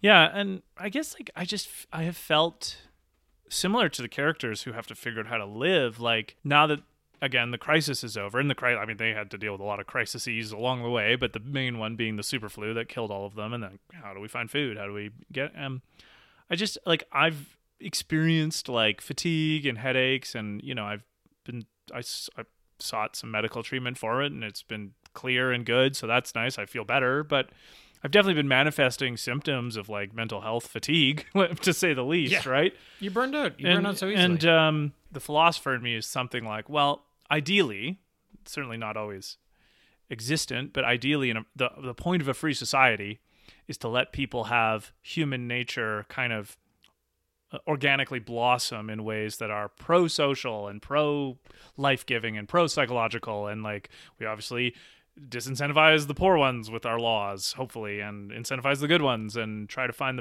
the better side of human nature to come out. And yet, with a pandemic, so much of human nature is what's the problem being fucked with, right? Like, in The Stand, will we have babies? That seems relevant to the decisions people will make. Yes. Right? Yeah. Like, where are we going to get food? How will we heal if we get sick? Like, who can fix this? Like, we are so far removed from the hunter-gatherer like progenitors of our species that know, like, No, how do we do this? what do I do other than these projects? Like, I guess it's the activities and the projects that you're talking about. And I agree that that's what's filled my bucket. But like, I had a good friend. I still have a good friend. I had a good talk with a good friend yesterday or 2 days ago. And it was like, he still is uncomfortable leaving the house. And I have a different level of comfort, but I feel like I want to respect his feelings because he has different reasons. Like, he has more immunocompromised people in his life than I do. And I don't know. I've personally found it harder to find common ground with level of comfort with people in my physical life, like in the world around me, in Calgary, in my work. It's a little easier online if you can find people like that. But Yeah. I'm still struggling personally with how do we restart human nature in a pro-social way here, and I think that that's really well captured actually in that segment. Yeah. So that's what I think about that. There we I don't know go. if That's all I got to say about that. There's a scene when you're talking about skills and stuff. There's a scene partway through the book when they're all together, and it's like Stu and Fran and oh crap, what's the other kid's name? Harold. Harold. Harold. Yeah, there I am, not good at names. Oops. Hey-ho. But they're Not unique on this podcast. No. They're going along, and they meet up with that other people, and there's that scene where a guy gets appendicitis, and they have to like try to do surgery on him, and he dies, and then his girlfriend or his partner is like, wasn't it great how you studied sociology and you studied poetry, and like, isn't that fucking useful now? And it's like, nobody learned how to do like a skill. Nobody learned how to do anything useful in the pandemic because everyone was so academic. And I would say that if there was an apocalypse, maybe podcasting is not the skill to be cultivating. True. But True. Although, guaranteed, the person who got their hands on the radio become one of the most powerful people in that world. Absolutely. True. Right? There's different things, but it was just sort of funny to be like, everyone goes to like college and takes like a philosophy degree or takes like a anthropology degree or something, and it's like, that doesn't do any good if there's no supermarkets and you have to learn how to farm again or something. Yeah. Well, I mean, on a lot of episodes before, Dave and I have talked about our appreciation for people in the trades. So like it's a very big. I think this is a digression, but I think one of the greatest disservices I ever got was in high school being told that you don't want to like end up some dumb plumber. You have to go to university. And like the those way 6-figure earning plumbers, right? Yeah. The way they demonized the trades as like less than is just like, that's so fucked up. And I was so impressionable that like I believed it. I went to university. Although, again, I will digress on your digression. How dare you? That's not a modern thing. Like, No, absolutely You not. can read academics from like 200, 300, 400 years ago, not as much, but like in the rise of the merchant class in Europe, brought a lot of ire from the aristocrats. Yeah, they're like, how dare you earn money? Right. Yeah. Like you weren't born into it? Yeah. like people who would hustle to make flow. I can't put it more There you go. chronistically than that. There we go. Like the merchant class. So our modern version of a merchant class is something like the trades, right? Like people who hustle to bring value to other people. Essentially, this would be something, I think psychologically, this would be what would be getting the aristocrats' butt hurt, is like, oh my gosh, this lowborn hustling to help this other lowborn and their lives are better. They don't need me. Yeah. Like my relevance is diminishing if these riffraff can just take care of themselves. Well, before long, they're going to look and be like, why are we paying our bullshit taxes to this fuck?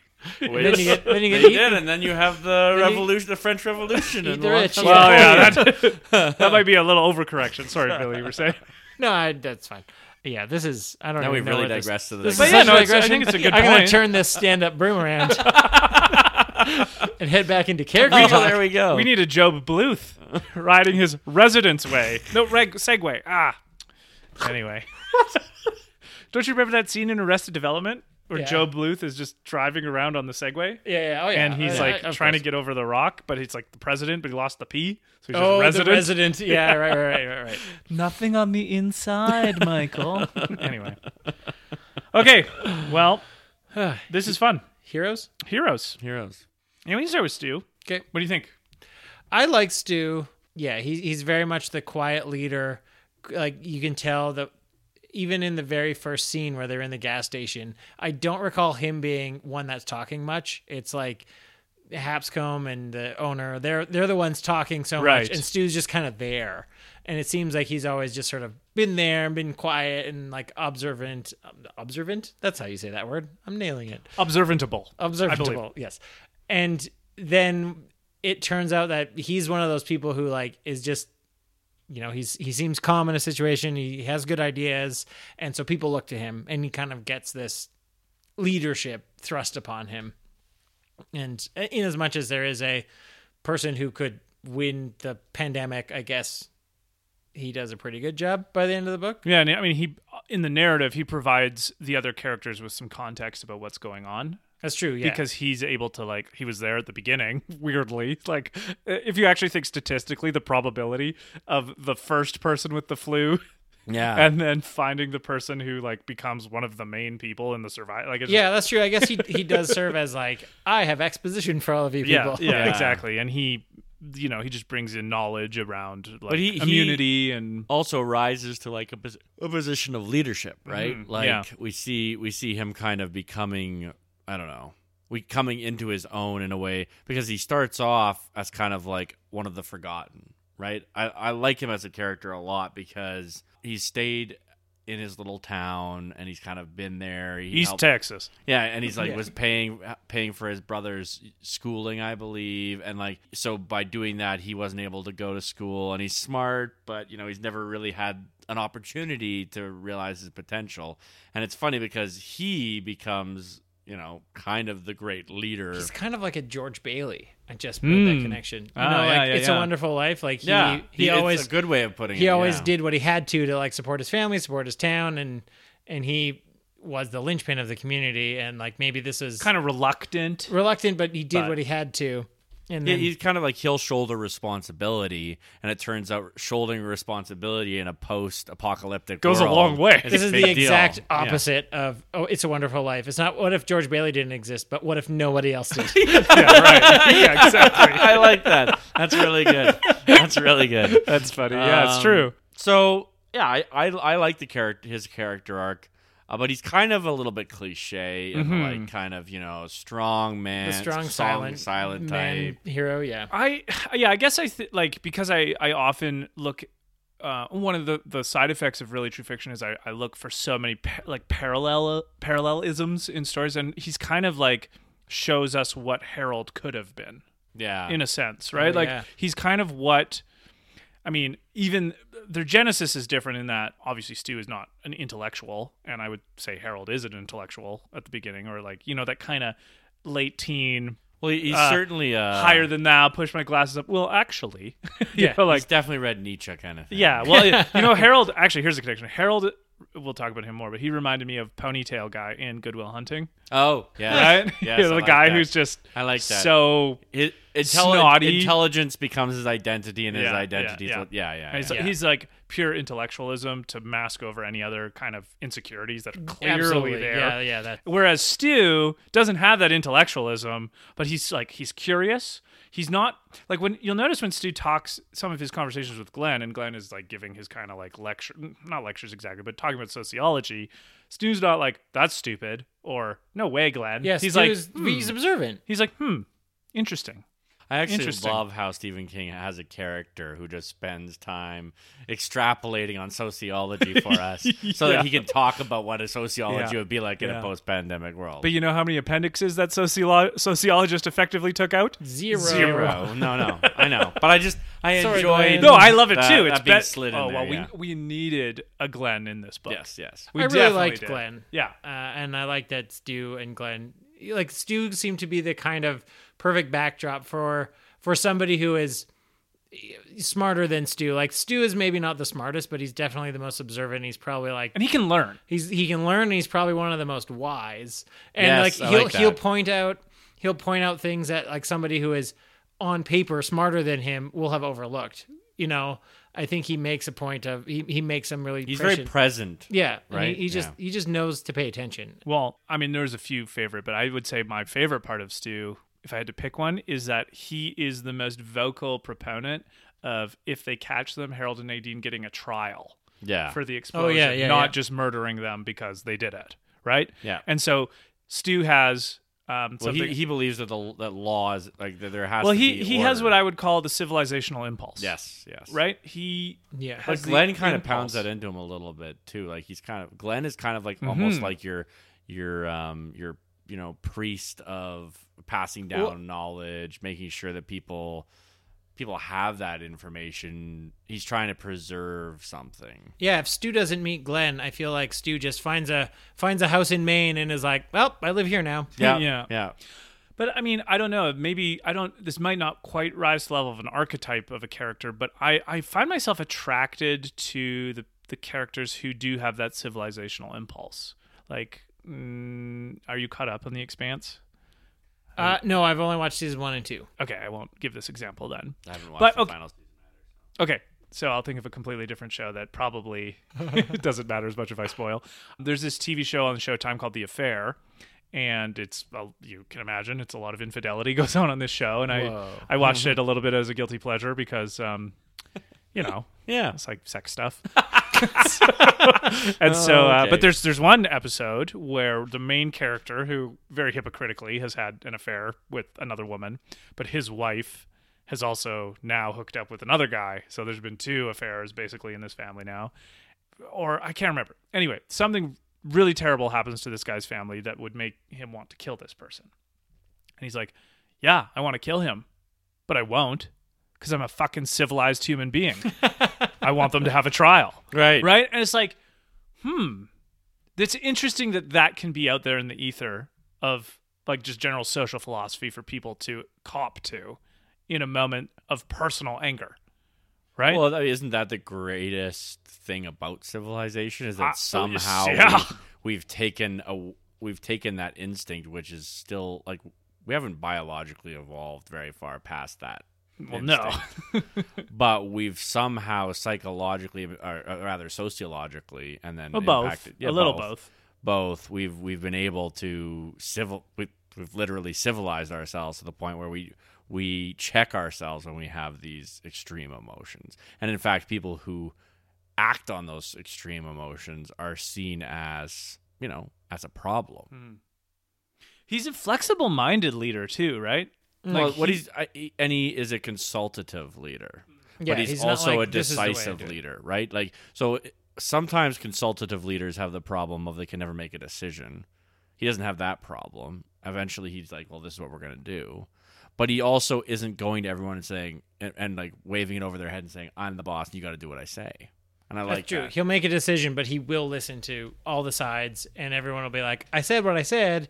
Thanks for listening to me, Stu. And he's like, great, now I get to decide. But he's never like, now I'm the decider. He's just like, well, let's do this. And they're like, yeah, sounds good, Stu. Okay, there we go. Yeah. But you're right. Once he listens, he's not scared to make a hard decision, or at least vote in a hard direction. Yeah. Yeah. With the committee for a decision, right? Like I think maybe it was when they decided to send the spies out, Yeah. and Fran was having none of that. No. Right? Not one bar of and it. he and like this is what I was kind of cool about Stu is he's like, I think you're right in as far as it goes, but it just doesn't go far enough for what we need. Yeah. Right? And we need something else. And I hate to vote this way with my heart, but my head says we have to for this. Yeah. Right? And just like that ability to kind of be conscientiously dualistic Yeah. in his own self-attention, I guess, is really impressive in a person. Right? Yeah. Yeah. And I think it's because he doesn't have some of the insecurities that Harold has because he doesn't build himself up in that way. Yeah, he doesn't. He seems to be much less ego-driven. He's not like, I'm doing this because I want people to go, "Yay, Stu, you're number one." Stu for sheriff. Yeah. No, let's, thank you. Let's make a statue of Stu, and he's like, no thanks. This is what needs to get done, and this is the way we should go about it. He's very practical. Mm-hmm. I like that he just understands there's things that need to get done. Right. I always imagine, But he's not just reflective about it. No. Right? It's like, oh, spies? Yeah, fuck yeah, let's go. No. It's like, hear everybody out. Anyway, sorry, I cut you off, Billy. No. I was just gonna say, I had imagined him as sort of maybe mid 40s, early 30s, or early 50s, but I think he's written a bit younger than that. Like I think he's maybe in his late to mid 30s. Well, something we didn't mention yet, I can't believe, is that The Stand is actually going to be a TV show this fall. Yes, Or yes. Oh, right. It'll probably be. So we're actually, for future world, / present world when you're listening, chew on that for a second. Podcast time is weird. yeah. The Stand TV show is coming out fall of 2020, and we're recording this September of 2020, so before it's come out. Mm-hmm. But we do know the casting, and so I'm looking. James Marsden is playing Stu in the show, so Cyclops himself, and He'll do a good job. Greg Kinnear is playing Glenn Bateman, and for some reason, I just think those two actors having the conversations that they do in the story will be awesome. Like I really love Greg Kinnear in general, and I'm glad that he's become one of the go-to avuncular characters now in Hollywood. Yeah, he's aged into those roles. Yeah, He has. You know, he's like the next Morgan Freeman kind of type. And just to have the two of them talk together, I think will be great. It's going to be good. I can't imagine they'll have all of their scenes translated onto film, but No, I hope they have a couple. But the Stu-Glenn relationship is really important in The Stand. Absolutely. So they have to have some. Yeah, they'll do. Yeah, and I mean, Establishment. the nice thing about TV shows is you get a longer time horizon to do these things. Mm-hmm. And then, I mean, the only other thing I noticed about Stu was that he was like, what did you think about him saying, oh, because at the end of the book, they leave Colorado, right? They go back. They go back to Maine. And yeah. one of the reasons Stu is saying that is because, well, I don't really like how this place is trending. So, like, the sociological stuff he learned from Glenn becomes kind of useful at the end of the book, where he's like, well, there seems to be this, like, aspiring strongman in this camp, and I know where that goes. So it's like, even that wisdom of him knowing about human nature. You'll notice a lot about these people that we're talking about, the Stu types. They might not be book smart, but fuck, are they street smart? Oh, yeah. Right? Absolutely, yeah. Well, I think that's part of it. You're not going to survive in a post-apocalyptic world if you're not street smart. Mm-hmm. So I don't know. Like, any thoughts on the ending with him there? I think the ending as a whole, for me, was a bit of a letdown. I'm 100% agree. I loved the book up until like the last 100 pages. Because the way it sort of ends, you know, it's building to this big confrontation, and then it kind of fizzles out. It's anticlimactic. I made the comment to you, Luke, that like this book was basically just how much Deus Ex Machina can you fit into one book, because everything The answer is more. The answer is so much more, because like you know, Stu is sent by Mother Abigail to go to Vegas to stop Randall Flagg, and then he falls and he breaks his leg and he can't even go. And then all the gullies of all the only time bases. the only reason he gets saved is because Tom Cullen finds him on his way back from spying. But he wouldn't have gone out if they hadn't sent him out to spy on Vegas, and they wouldn't have had to send out spies if there was bad And people in what are Vegas. the chance that And he it was falls like, into that ditch? yeah, right. And it was just so much like, okay, so he falls, he goes on a bit of a walk, he falls and breaks his leg, he comes back, and then he's like, well, see ya. I'm going back to Maine. Yeah. This is no longer the free zone. No, like the first third of this book is amazing. Yeah. The second part is like thrilling, and the last part is like, this is how you decided to end it. Yeah. Like, it was a bit of a letdown. yeah. I completely agree with you. Do you agree, Luke? The final third of the book was the weakest, Yeah. but I kind of I liked the shift in perspective. I think the shift of emphasis of perspective in the book in the final third kind of made it a little bit fresher for me. So the fact that we didn't really get any perspective of Randall Flagg or his people except Lloyd a little bit in the beginning of the book. True. Maybe some people would not like that it became less mysterious of what was going on there at the end. I kind of liked that. I saw that they were kind of also dealing with a lot of the same things. Like the positive theme I got out of the final third of the book is that actually this is a big fucking tragedy because these people should be working together, Right. not enemies. And they're only enemies because some propagandist said they should be. Right. right? Yeah, Like, right. there's a payoff there. Yeah. Yeah. And so I liked seeing, because I'm personally always looking for more idiosyncratic ways to connect people that aren't obvious, or like find that common humanity kind of thing. And it was just so there for the taking that it was part of what Larry and Ralph were, Larry especially, was really trying to communicate. Mm-hmm. Like that was kind of the heroic moment for me with Larry, which we'll talk more about, but like how he was trying to appeal to the humanity of the crowd in the Dark Zone. Yeah. And it felt like, I mean, Trash Can Man nuke aside, minor detail. It felt like he was kind of winning them over. Yeah, And, like, he seemed to be like changing, hearts and mind a little like bit. in a gladiator sense. Right. Yeah. Commodus throws Maximus into the ring to devour him, and Maximus wins over the crowd by being of more integrity. Yeah, and Right. everyone being like, well, you're not in charge, but we like you better, basically. I don't know. I feel like the last end of the book, it felt like Stephen King ran out of steam. And looking at the fucking thing, it's so thick. Yeah, like, it's not he surprising. was like, I'm so excited. I've got this great idea. And then he got to the end and he's like, oh no, a nuke. Yeah, okay, no, I the end. agree. From a storytelling narrative point of view, it's not a good ending. Yeah. I think from a thematic ending, though, it's a little stronger. But Yes, I think so. it depends what you want to emphasize, right? Yeah, and if you kind of take everybody's arc, I mean, it's kind of like a weird slice of life, if you can Yeah, say that, right? right. Like it's like just like, oh, this is kind of a day in the life, and this was maybe, Stu went out to the Rockies and then was like, oh, okay, off I go. Going back now, yeah. And just like this is like is a boring thing because Stu on vacation. it's almost more realistic to like, Apocalypse would just be like people would be bored, so they'd be like, well, I wonder if I can get over the Rockies. Okay, and now I guess I'll go back. And like along the way there was yeah, right. a devil and an angel person. And it was like, okay, that was cool. yeah, there we go. Yeah, true. Good point. No, I agree. I agree. Narratively, not a good ending.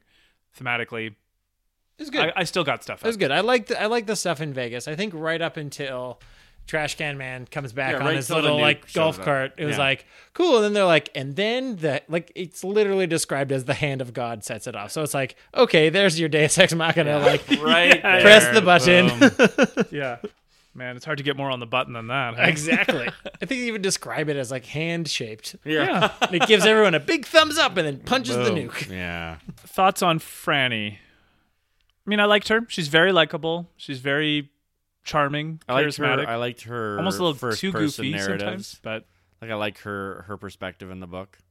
It was well done and it's interesting, and her journey with her mom and her dad, like the background that's built for her. This is Stephen King at his best. I honestly think Stephen King is primarily a character writer because like he writes characters really good characters. well. Absolutely, yeah. And like you feel what those characters are feeling in any given situation. and how the evil ever present in Stephen King's universe is affecting them. Well, like there's that scene that I'll never forget where Fran is basically like hiding from Harold.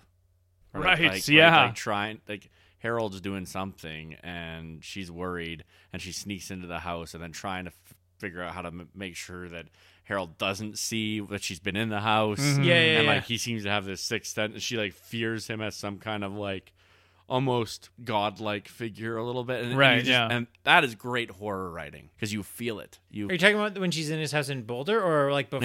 In Boulder. Okay. Yeah. Yeah, like before the explosion, but like in the Like in when the she very finds the near leading journal, up to it, right? Right? Yeah. The journal, and I think she takes the journal back to She steals She finds the it journal. with Larry. Yeah. They She and both Larry go. find it, Yeah. Yeah, and which is like it's just such a amazing scene, and how he describes her emotions in those moments. Mm-hmm. It's just brilliant writing. Yeah, I liked Franny too. I was drawn to her right away when she was talking, and like, you know, she opens up and she's finds that she's fallen pregnant with this Jesse's baby, and he's kind of a loser who's like, oh, but he's really pretty and he does poetry, and then she gets pregnant. She's like, oh, this guy sucks. Like, Yeah, wow. But then like, And he sucked so bad he didn't want it, but then was like, but I guess so. yeah, it's like, I guess, do you want to get married? And she's like, no. Yeah, What are you no. talking about? And so I kind of liked her up to that point. Once she became a love interest for Stu, I felt like she fell away and she became less of her own character and she more kinda that she faded was just away. like, I love Stu and I want him to do the best. And it was like, nah, come on. Like, we could have, I don't know, fleshed her out a little bit more, because she did seem to like stand on her own, and she was developing Right. all these skills when she's taking care of Harold. And then as soon as like the big strong man comes, she's like, well, I'm done. And that was like, oh, that was Yeah, a bit of a that's a good letdown for me. point. That is a good point. Yeah, Fran fizzles a little bit, unfortunately. What I liked about her, from like thinking about this a little bit outside of the story, is that, I mean, all the characters do this a little bit, but I think hers were the most impactful to me, about how she was like kind of our barometer of comparing and contrasting the world before the flu and the world after the flu. Yeah, okay. She has a lot of cultural callbacks, or like there'll be things that remind her of songs of the before time, right? And there'll be things that like, will I be able to tell my kid about this movie or this And band? she does bring that up a lot in her journaling. yeah, her things Yeah. to remember section where I she's do like, like that a And lot. I Jell-O love cups. that because that's kind of, that's in my mind a little bit too. Like, COVID is obviously not a culture destroying event, but it's like, well, do you remember when we did this, right? And like, Yeah. and I mean, even just forget a particular pandemic, like nostalgia is really important to me, even, right? Like, oh my gosh, remember Breakfast at Tiffany's, that song? Or Yeah, like, yeah. oh man. I think I remember the film. yeah. As I recall, I think we both kind of liked I it. think it's what we had. Maybe it's one thing we've got. Exactly. Or like, remember when Oasis was a band that you could actually see live touring together? Oh, yeah. Like, I don't know, just like these kind of like beautiful throwbacks. She was kind of a She's time so- capsule. yeah, and like I she, agree. That was a really good. she was a time capsule, and then she was like the literal progenitor of the human race, because she's pregnant. She's carrying Yeah. new life. right. We And almost have so- a Children of Men-esque moment. Yeah. Yeah. And then the other side of that sword coin is well, the other side of the coin, but like the other end of the sword. You're I really don't know. putting Is that a- an expression? You're really putting a fine brush on that point. Yeah, well, someone's got a scabbard. Okay. How she, like that scene you mentioned with the guy who died with the appendix, she couldn't believe that happened. No. Yeah. Right? Like, her paradigm of the old world included basic medical care for easy things. Yeah, like an appendix is not something that kills people anymore. You go to the doctor and boop, it's out. And Like, and I think, again, all the characters have this to their degrees, but Fran's, just her visceral take on the way the world is now was, to me, the most like enlivened.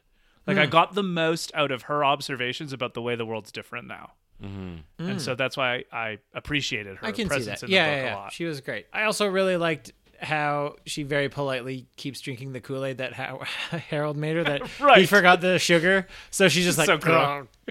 Yeah. this is gross. Like colored gross water. Yeah. Yeah. Larry, Larry Underwood, baby, can you dig your man? can you dig your man? How does it? Do you ever sing it in the So audio? okay, so he never sings it. There's sometimes where he'll be like sort of reading the lyrics in a sing-songy way, but he always hits the chorus. He'd be always like, "Baby, can you dig your man?" And it was just so like, it was so pleasing, because I'm like, there's almost no way it's that slow. Like, I imagine it as being a much more up tempo like dance Right. number, but the guy's always just like, it sounded like William Shatner singing. Right, So right. Right. that was always really fun to see. And anytime they had the lyrics, I can't recall any of them now, but he would always sort of read them in like just enough of a sing-songy voice to know that it wasn't was just straight lyrical. narration. Yeah. Right, yeah. I mean, I mentioned, I guess, my thoughts at the beginning. Yeah, so like how that- he was selfish and then not. I do. I just like his he's a redemptive character. He has the biggest arc, the biggest personal redemptive arc. He starts out as this selfish, he's addicted to drugs, he's coming off a bender. He's going to his like mom's house and he's like, sorry, I'm such a fuck up, mom. And she's like, it's okay. You are a bit of a fuck up. I work hard for you. But also, I don't actually care about you that much, Mom. But yeah, I kind of do, but I'm going to go do other stuff too. Yeah. So he's taking people for granted. He's got this date that he's like, okay, we had fun, but now get out. And she's like, I hate you, and throws a spatula at him. And then like when he hooks up with Rita, that's, I think, when he starts to turn around and he's trying to help her, and then he falls into his old ways and yells at her, and then she cries and wails and follows after him, and he's like, okay, I guess I'll take care of her. And then she's Heather Graham in the show. Yeah. It's going to be Rita. Oh, and then she suicides, and then he's like, oh, like that really sticks with him. And so then he tries to be better, and he just keeps trying to be better. and he gets that chance with Joe or Leo, who is the I think it's wild Gio. child. Or Low. Oh, okay. No, yeah, Joe, No, I yeah. know. And so I think that he I loved those scenes with him and Joe. yeah, those are great. And I think that he does have the biggest redemptive arc, and if it weren't for Stu, he would, I think, have been the de facto leader of the group eventually. Yeah. I mean, I guess if you compare the two of them, Stu is the guy who's been consistent all through his life and his principles, and Larry's the one who had to learn them later. Mm-hmm. And I guess I felt a lot of affinity for Larry, particularly when I was reading this, because my life circumstances were so similar. I would say, like, I was really having to confront things about myself that I didn't like. And, like, especially at the beginning, he's going through the drinking. You're just kind of so selfish in your addictions. And even though your addictions are hurting you, you're still clinging to them. Mm-hmm. And I just, Because they're the ones you know. Yeah, it's right? There's a familiarity in your misery, right? And there's a good term. I like that. And he's living band that name. right. He seems unhappy, and it's almost like the best. I guess I kind of see this for me in some ways, but like when everything gets shaken up, that gives you an opportunity to change. Right, it gives you a chance to transform your life. Yeah, it's like he doesn't want to change because he's got like a kind of medium hit with this song, Baby Can You Dig Your Man? And he's like, well, it's just part of being an artist. Like, I guess, like, I don't want to give it up because I don't want to give up the fame. And then the world is like, everything's canceled. So he's like, okay. Yeah, and I guess he needed to be like shifted. He needed a complete paradigm shift because I bet if there was no, the super flu, he never changes. You know what? Larry made the most out of this apocalypse. Yeah. I think so, yeah. He was really making his sourdough breads and starting podcasts. He started his own podcast, and he made really good sourdough bread. He made a podcast about sourdough. Oh, my God. There we go. Yeah, no, that's a great point, David. He did. He needed, I guess some people, they need that catalyzing event for them to feel the need to change in some way, right? It's almost like they need to be shaken out of their stupor. They need to be woken up. Right? And I mean, more in my very recent history, not to put any spoilers on it, but I have recently had one of those catastrophic paradigm shifts where it's now a chance for me to be like, okay, I can be sad for a little bit, but now I have to see what can happen. So, Yeah. So, yeah, that's true.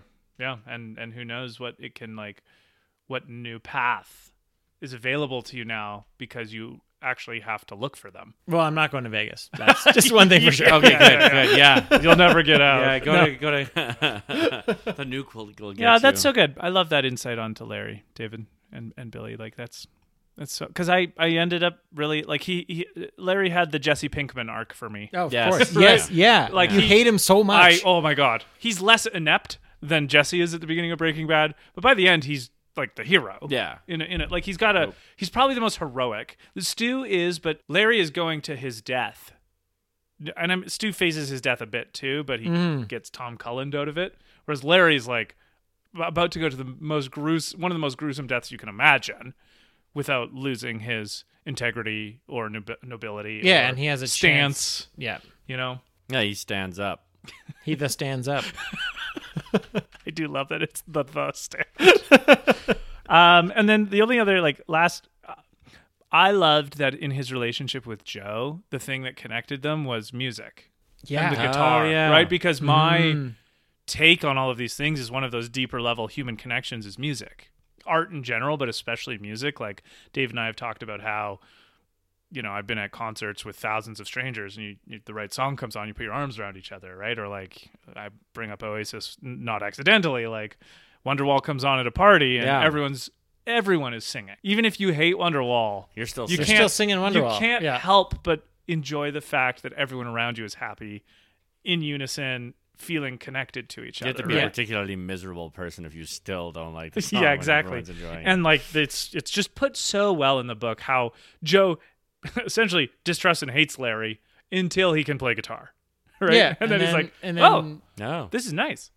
yeah. There's something here maybe." So you keep calling him Joe, even though he regains his voice and he's like, "My name's Leo Rockaway." Well, he's Joe at that time, at that time, okay, right? So that's why. So I call him Leo when he's Leo, and then but just mostly to keep in my mind. The chronology. Yeah. Fair enough. I totally forgot about Joe and Leo. Like, Yeah. I forgot about. It's such a big book. Like It's so there's- big because there's there's whole parts that I was just I like, know. oh Thing. right. Yeah. And I do like that with Larry, because he's kind of famous with Baby Can You Dig Your Man. Once everything shuts down, he doesn't sing it. He doesn't talk about it. He doesn't tell people that he was the artist. The only time it's referenced post-apocalypse, Tom Cullen is singing it, and the only person around him is Nick, who can't hear it Right. anyway. Right. So it's like, so Larry's good. contribution to what he thought was like his biggest contribution was so meaningless Right. after that. Yeah, Like, he thinks this is the big thing that he's going to do in his life, and it ends up not even being the beginning of the big things that he yeah, does. and in it's a his life. non-event. But it is still there for when he needs an authentic human connection to a kid. yeah, the Which music. is Right. yeah. But he doesn't play him Baby Can You Dig Your Man. No. He plays other classics Right, and hymns yeah. and That's a good point. stuff. I only have a scattering of notes on like Nick, Glenn, even Abigail, Lucy, Tom. So whatever of those you want to riff on. I want to talk about how Nick was my favorite. Oh, okay. I like Nick. I like that he was resourceful. The character is deaf and mute, as described in the book. So he can't speak, can't hear. He knows a lot of shorthand miming. He writes out stuff. He's very intelligent and thoughtful. And because he can only listen, by reading lips, he isn't distracted by like a lot of the bullshit, and like it's like a little representation of action speaking louder than words, because Right, yeah, someone yeah. can be saying something and Nick is like, okay, but I don't have to hear the words. I can see your body language. I can see your facial expressions. I can see everything. What a great and I can point, see yeah. what you mean without having to be distracted by the words. And then he ends up, unfortunately, we lose him in the house explosion in Boulder. Yeah. And it's funny that, again, he's there for like these significant moments that he can't appreciate because Tom is singing Baby Can You Dig Your Man. He can't hear that. He's never heard that. When Harold sets up the bomb, he says something into the walkie-talkie that the only person in the house is Nick Andros holding the bomb. So Harold's big grand message of like his final fuck you is yeah. completely lost on a person who can't hear it anyway. So he's just so like, sad. this is a walkie-talkie. Explode. Like, Actually, now that you bring it up, some of Stephen King's descriptions of what's going on through Nick's perspective are so interesting and unique because he relies so heavily on his vision to see what's going So on. it's all describing. Yeah. Yeah. I like. There's a which little is just difference. Another sign of the mastery that Stephen King Well, and has over the English language, where he can move between. He can give you the perspective of a character who's never heard or said anything. and it's really interesting because when he's in the prison, so he kind of gets deputized and he's carrying it once everyone's getting sick. And these like prisoners are yelling at him and hurling invectives at him. And when the guy was narrating it, it would like have the words and then he would just cut off mid-word and be like, and Nick turned around so he couldn't see their lips moving anymore. So it would just be like completely shut off. And that wow, was yeah, that's so interesting. so how that cool. would affect that. And then he had to revamp his whole life by meeting Tom Cullen, who doesn't know how to read, who is mentally challenged and just like can't spell, can't read. And so he has no way to communicate with this guy who's Match made in limbo, hey? yeah. Yeah. And Yeah. he has to work around it, and it's just a testament to his resourcefulness that he can't even communicate with. Like he can only write, and the person he's talking to cannot read it. Right. And the person he can talk to can only talk, and he can't hear it. So it's like He's very resourceful. Yeah. So I really like Probably Nick. the most resourceful. I was sad to person see in him the book. go, but then he turns into like a Obi-Wan figure for Tom Cullen. Right. Yeah. Yeah. But again, like his character, I love. I think. I mean, it was sad, but I think it was a great decision to have him die. Like the Yeah, I think way so. that Stephen King can just gut punch you with the Game of Thrones style of having a main character die, I think it's like one of the boldest things you can do as an author Yeah. or as a writer of a story is to have one of your beloved main characters be killed Well, because and you he- don't come back, right? No. Like, and he writes out like the whole way when they're introducing stuff that he introduces not the main characters, he introduces everybody Right, with, yeah. I'd say equal weight. Yeah. And then they all fall away and you think like, okay, these people lasted for longer and they can still like die could just suddenly die, and yeah. like you kind of go for a long time in between like the populace dying and then like random other people you meet and you think like, okay, Nick's gonna be safe, but he like saves it for the like start of third act. Yeah. And when it's curtains for Nick, unfortunately. yeah, I liked his character a lot too, but he kind of like literally dies out, which doesn't give him the same kind of presence, I think, throughout the whole story that like Larry and Stu have. Yeah, and like he couldn't have been the example in Vegas, for example. Like, he couldn't have been like if you had Larry die in the explosion and Nick went on the quest, Nick's not going to be the one reaching the crowd. They're right, just no. like so again, it's all like he's Built there in. to be there until his plot is done, and then Stephen King's like, okay, you're done now. See you later. I think a lot of the stuff that he does with Mama Abigail is some of my favorite parts of this book, where he does something really interesting. He makes goodness fragile. He makes the light weak. So weak. Right, yeah. Aged. Yeah. Right?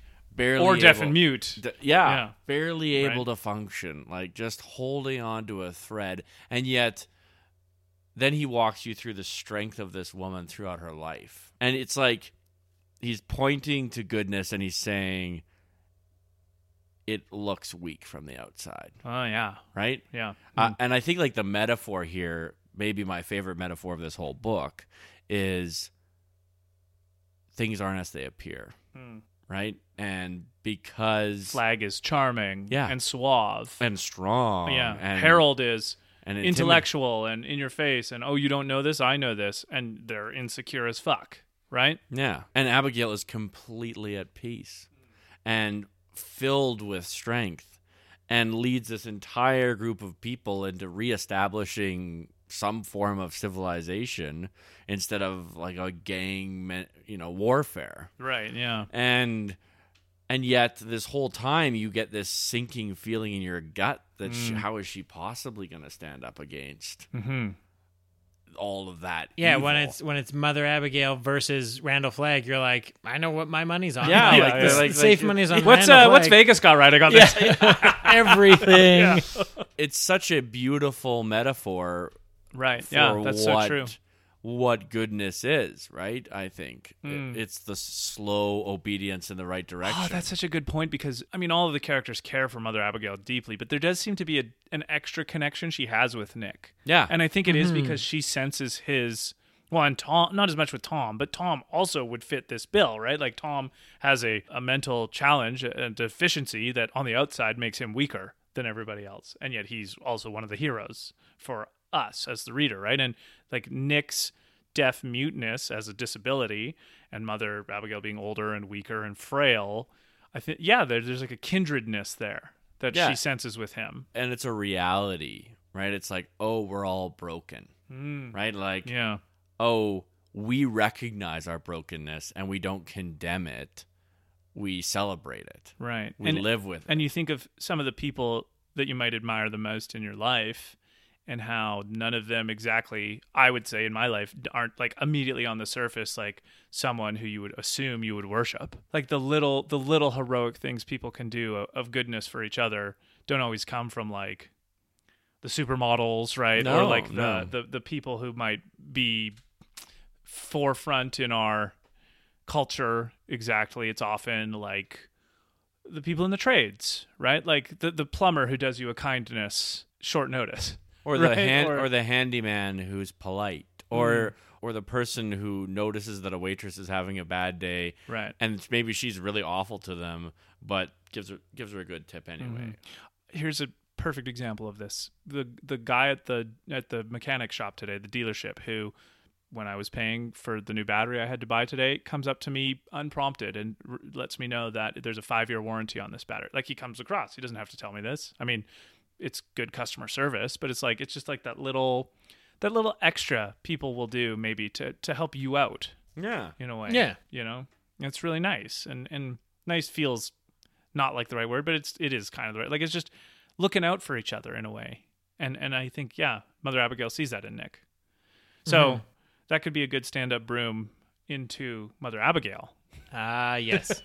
Mother Abigail, the oldest woman in Yeah. America. I mean, 108 years old. I loved everything about her, but I think I enjoyed the story, like the vignettes of her youth, Yes. a lot. Yes. And they're like, And the number of husbands that died. And one of the most Stephen King-esque Stephen King horror moments is like the scene where she's Yes. molested by all those white fucks Oh, back in God. the day. the Yeah. weasel. Oh, right. Oh, yes. Right? You're right. Yeah. There's like a few of them. Like that it reminded me so much of It, and even like Ace in Stand By Me. Yeah. Right? Like Yeah. just the psychopathic bully and the fueled by hate bully. Like, I don't know if anyone's ever done that better than Stephen King. No.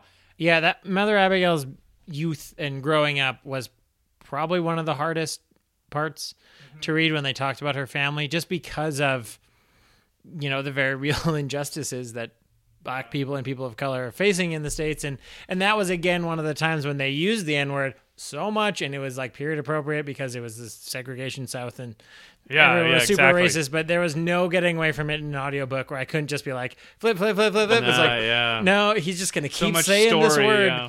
and keep going. And she went through a lot in her youth, and I think my favorite scene of her was just her going to get the chickens Yes. in the Pentagon, and she's just And like, she's well, just I'm old, old, yeah. and it's But down the road, but I'm they're gonna. gonna come and they're gonna need food. And I she's gotta like, get I those gotta chickens. make chickens, I gotta make pie, I gotta do Yeah. it all. And she's like, damn, okay. And was that when Flag attacked her? Or That's the when wolves did? she gets attacked by Yeah. the weasels. Oh, the weasels. That's right. as which are flag. they're like avatars of Flag or something, or and beats them. and she beats them. Yeah. I just love her whole attitude towards life, which is I think the attitude of a person who's gone through a lot and taken the right lessons along the way. And it's basically like, yeah, things happen. Yeah, she knew how to transfer her pain and the terrible things that happened to her into strength. Like transmute it. Yeah. I like Yeah, the like use it yeah. as fuel to be better. exactly. To a fire, every log is fuel. I love this idea of it's actually an alchemist idea, right? The ancient alchemists, everyone laughs about them, like, oh, they were trying to turn lead into gold. Well, that's a metaphor. Like, they weren't actually trying to turn lead into gold. They were. They weren't? No, they were using it as a metaphor. I thought it was like kind of trying to do that. No, that was what they were telling people they were doing because it wasn't Orthodox Christianity. What they were I talking see. about. Got it. Right. And you don't want to get burnt at the Then you don't want to get burnt at the at the ore stake. I bet you they're like, okay, we'll just say we're doing it as a metaphor, but like secretly, we'll work on it. well, If maybe. it We'll happens work to on turn to gold, I won't throw it away. Look, if we get here and there's gold at the end of it, yeah. But Right by anyway, me. yeah, okay. So Yeah, the okay. metaphor being that you take something without value or even negative, Right. and you transform it, and that's what you need to. And like the theory behind it is that's what you have to do with experience. And this is like the Stoic Marcus Aurelius level. It's like, okay, I can't control other people. I can't control how they treat me. I can't control anything. All I can control is how I react. Right. What I am. You have power over your own mind, not external circumstance. Know this, and you will find strength. Right. And that's the Marcus Aurelius kind of famous line. Right. And I feel like she embodies that. Right. Like she takes these really horrible experiences that happened to her, losing. Didn't she lose almost all of her children she lost too? children, she lost husbands, she lost. I mean, Name everyone someone lost she didn't everything. lose. Right, and she's But there at the untimely end. losses. And it seemed like, and now I know that, like, I was not raised to, like, I haven't read the Bible. I know that you had more of a religious upbringing than I did, but she seemed like she was a mishmash of all of the people that God put on trial. Like, she had trials like Job, and she was super old, and she had to go to the wilderness and and pray. So she seemed like she was obviously overtly she's the most religious. Yes, she's talking about how like everything is God's will, and she's and like the person bringing everyone in a kind of like Noah's Ark. Yeah. Metaphor, she's right? every So- book of the Bible, just all smushed into Moses one old leading lady them out of Egypt into the promised land. Yeah. No, it's Name a prophet she wasn't. Yeah, that's true. Like she is all of these kind of biblical motifs. She's the archetype for Yeah. sure, and I really like it. I thought it was like a very honoring representation of that kind of person. Mm-hmm. But I think we've met people in our family that exemplify elements of that. Sure. But they like Maybe not as pure as her. that's what I mean. Yeah. Yeah, but she is like a distillation of all the good stuff, points. And there's the hero with 1,000 faces, and she's the spiritual guide with 1,000 faces, all in one. And played by Whoopi Goldberg. Yeah, Oh, yeah, which true. will be great. And she also like, I'm not particularly, and this was why I found it impressive, because I'm generally not positively disposed to faith as a concept. Yeah. Right? Not as your sister, No, David. yes, Or I as a got you. Mike I got you. Yes. What about the George Michael song? Yeah, well, do. I find I in my hard-nosed sober moments, I'm like, I think it's the most overrated of the virtues, but somehow she makes it kind of cool in this book. Like, whatever turning of the dials she does for faith, the concept in this book kind of worked for me. I was like, if it was always this, I guess I could probably be less annoyed by it, right? Sure. Yeah. She just somehow like, I think that's the like four of you have to go, and I don't know why. I'm sorry. Like I think it because she wasn't dogmatic or like full of conviction in her faith. she was just like, I don't know, God just said, so I guess do it. They say humble faith, right? Yeah. And I think she actually portrayed that. That's what I mean. Like I feel like Stephen King steel-manned it. Yeah, Right? He's definitely. like, this is what real faith looks like. Well, and then again, she's also, a Deus Ex Machina device, because she goes away for so long. The committee gets together, they're meeting, which allows Harold to like decide where the plot is, and the only reason they don't all blow up is because she comes back, and they all leave the house. Yeah. So like she's everybody in this book is a chess piece. Yeah. And he took her off the board for a while, and then he brought her back right at the right time that it would save a lot of people, but not everyone.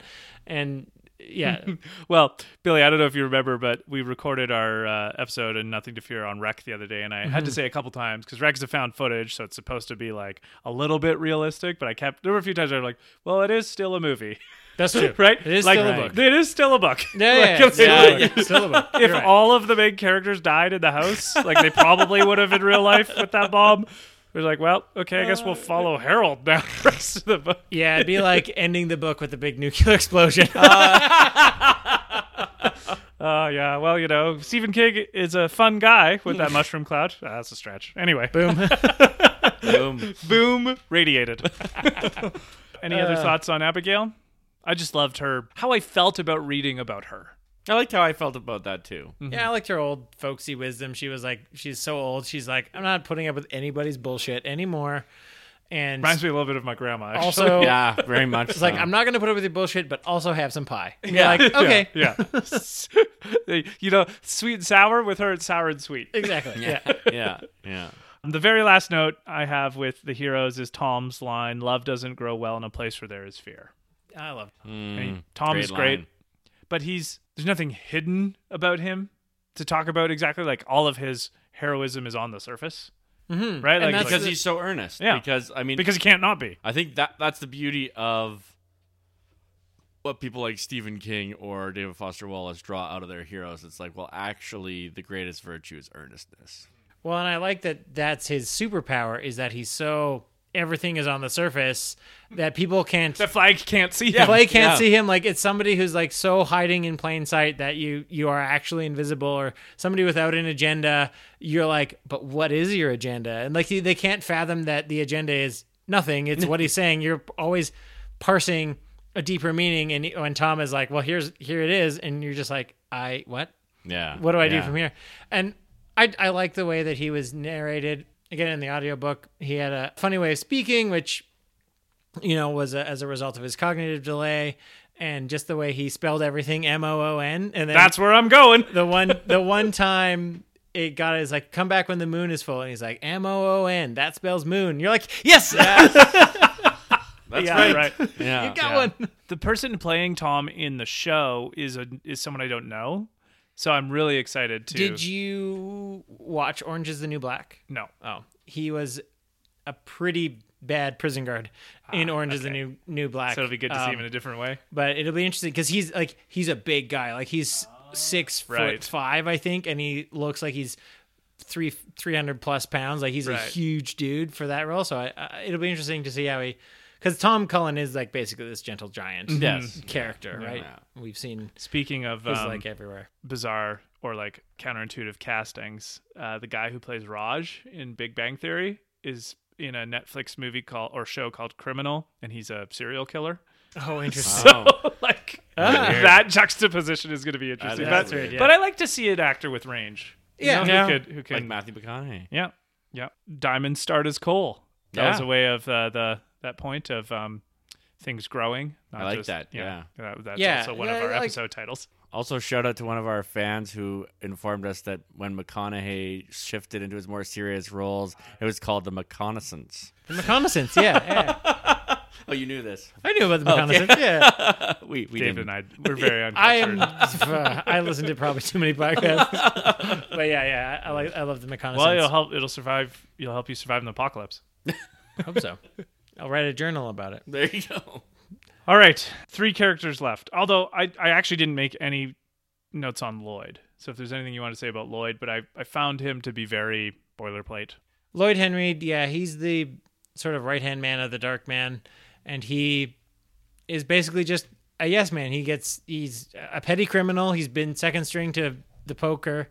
Pokerized, and he's just goes along with it because he doesn't know what else to do. He can't think for himself, and then he winds up in jail for it. And the Dark Man, saves dabbles in cannibalism. Not really for him, Well, but he'll try. He was hungry. Yeah. You know. he was starving. He ate a rat. He saved his food. I and guess then- if there's anything to glean out of his storyline, it's Lloyd just being like loyalty past the point of sanity or common sense, Past or rationality. Past Yeah. rationality. I yeah. actually see Lloyd as kind of another example. I think it's funny because I see a lot of insecurity in all the villains. Oh yeah. Right, and in Lloyd's case, he can't define himself apart from someone else. I love this in Stephen King. Yeah. I want to talk so bad about It because there's a great scene in It where one of the bullies gets his comeuppance from Pennywise, and this bully has been so sadistic, right? And then he just becomes the most pathetic thing you've ever seen when confronted with a deeper evil, right? Right. And this is a very deep Stephen King line of like, there's always a deeper evil. So, like, what are you going to be in the meantime? The guy who plays this bully in It also is the actor who's going to be playing Harold in The Stand. so it's so meta in that way, actually, Oh, too. interesting. Yeah. This Oh, guy I like named that. Owen Teague. So anyway, yeah, that's such a good point. Like, Lloyd he's like this kind of insecure pushover. Yeah, and needs to follow a strong man. it seems like he could have been. Like, he seems like he's a dark reflection of Larry. If he had gone to Mother Abigail, he might have got the redemptive arc. But I think him and Larry started in a Right, very yeah. similar place, and one got redeemed and one got, Yeah, it's like punished. it says a lot about choices, right? Like who you surround yourself with, the kind of people you spend your time But with. also kind of luck. yeah, Yeah. Like, it was kind of bad luck that he was around Flag, just geographically. And he felt obligated to Flag because that Flag was the one who got him out of prison. got him out of prison. He was locked inside this prison with everyone around him dead, no choice but to starve to death. And Flag was like, well, come hang out with me and then I'll let you out. He's like, well, I don't want to die, so sure. True. Well, Good and I point. mean, that's kind of there's an element of Greek tragedy in Lloyd because of that. The fatal flaw in the hero is the like Achilles' heel, right? Yeah, like right. there's a hero but has a fatal flaw, and clearly Lloyd's is like misplaced loyalty, right? Yeah. Like there's a few, there's some of my favorite scenes in Las Vegas in the last third of the book are Lloyd kind of like realizing that everyone is right. When Yeah. they're saying that Flag is not worth following anymore. And he's just like, damn it. yeah. Yeah. But like, But he's in too deep. He's trying to keep. He's pot committed. yeah, good point. That's a good Las Vegas joke, David. And pocket, and then there is that kind of internal dialogue. It's like, well, with Flag, I'm second dog. Anywhere else, none of these other people are going to have me be the leader. No, yeah, So exactly. this is the only place I can actually have status. And that's what's important to him, I think. And His that's what, status. exactly to your point, Billy, that is what Larry is able to transcend. Larry doesn't need the status anymore, Yeah. like he did. Which he did need the status exactly, before. yeah. So that's such a good comparison. Of all the people in Vegas, I mean, all the like nameless extras, Right. they got lost. But of all the people who died in the Vegas explosion, I think I felt the worst for Lloyd because he was starting to have like a Right. a revelation, be like, you should maybe leave. Yeah. And then I felt worse for Larry and Ralph, okay, fine. but I know what you mean. Yeah, all right. Yeah, fuck those guys. Yeah. Stupid Larry. Stupid feather in your hat, Ralph. Get out of here. So I don't think there's a ton to talk about because even though she's really important in the book, Nadine is kind of she's not that interesting. No. She's also going to be played by Amber Heard. Yeah. in Oh. my note I made on her is that she needs things to happen for a reason, right? Like all of the shit Yep. needs to be for something. So she reminded me of the type of person or the type of psychology that finds the most intolerable reason for anything is no reason, randomness, whatever. Right. It Right? can't be random. It Yeah. has to be for a purpose. The entropy of the void is no good of an explanation for her, and so she'll attribute incorrect or self-motivated reasons rather than no reason, and be able to live with that. And the, I guess, obvious tragic irony in that is that her storyline is ultimately pointless and has no reason. Yeah. Yeah, Because right. she thinks she's saving herself. She's still a virgin. She's in her 30s. She's saving herself for someone. She thinks it's going to be Larry. He turns her down. So she's like, well, it's not. If it's not Larry, then it's the Dark Man. It's like, okay, it's a big jump, but okay. Yeah, And then okay. Although we know where she lands on the is butt sex virginity or not side of that That's true. debate. That's true. True. Oh, God. Those yeah. scenes are so uncomfortable to That read. was okay. We can between talk her and about Harold. Harold after, but like, oh my God, talk about your masturbatory fantasies. Yeah. Oh, But like, not even. not even Like- like- it's like the most deranged like masturbatory fantasies. Yeah. But she ultimately ends up as nothing. She gets impregnated by Randall And- Flagg, loses her entire mind, and then yells at him enough so Doesn't she jump out the window at the end? Well, no, Flag throws her. that's right. That's right. And then the most fucked up thing there is that she feels like that's what she wanted. Right? Like Yeah. there's like a I got the better of you flag because you killed me and that's it. It's like holy shit. So much tragedy in one person in this book. this was like Nadine was where it started to lose its steam. Here's Nadine, she's building up to this thing. She's gonna be, carrying the Dark Man's baby, and then bye Nadine. Oh, okay. I guess we're done with her. It's just that was where it started to be like, oh, maybe he didn't know what to do with her fully. It was just like, Yeah. I guess we'll throw her out the window. But I mean, so this is actually something David and I have talked about on this podcast before, how there seems to be a not small portion of people in the world that will take a bad reason over no reason. Even, like for why something happened, right? Yeah. Like they'd rather blame an innocent person than have it just be an accident. They, Right. attaching your psychology to a particular thing that you can find meaningful in some way, as opposed to like this person developed this disease and there's no good reason and they're gone and like we have to live with this now. Right. As opposed to like this person didn't come up with this pharmaceutical fast enough, or like this doctor fucked up, or like it's like finding that reason for that thing, terrible Like thing the that happened. chaos Yeah. of the universe needing Yeah. to have a person to pin it on. Exactly. When it's just the universe doesn't care about you. Or at least an entity, like, or at least like Yeah. this is for something better in the future.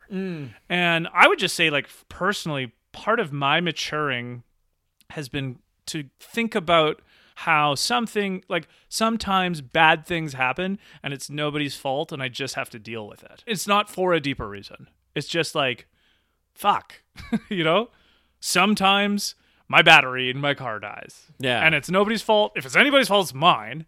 But I'm not even going to blame myself because batteries die. Yeah. Right? Yeah. So rather than moan about it and find somebody else's ear to like listen to my complaining, it's like, okay, well, this is the situation I'm in. I got to solve this problem and move on because there's more to life beyond this problem, Yeah. if that makes sense.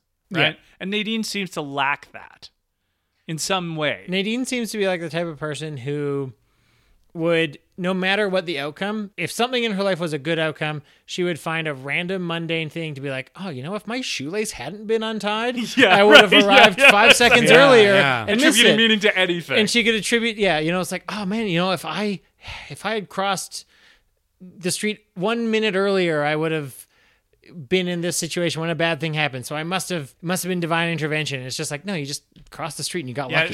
she's one of those everything happens for a reason people. Yeah. But like, but nothing happens for her for a reason. if you don't take that at the mundane level of like, well, physically that's true, but like everything happens for a special preordained me, particularly it's like a my real, like, this is self fate, in mind. destiny. Yeah, Well, she's got that whole problem, the delusion that David Foster Wallace talks about, right? Which is the everything's in front of me, everything's about yeah. me. It's the whole mine. world is just around my Yeah. experience. Yeah. She's in her head, she is the protagonist of The Stand. yes. Like The Stand is about her, Nadine, the journey of Nadine. She sees herself almost as a Marian figure, right? Yeah. At the end, and that's why she's the dark Mary, but she's still, the mother of God.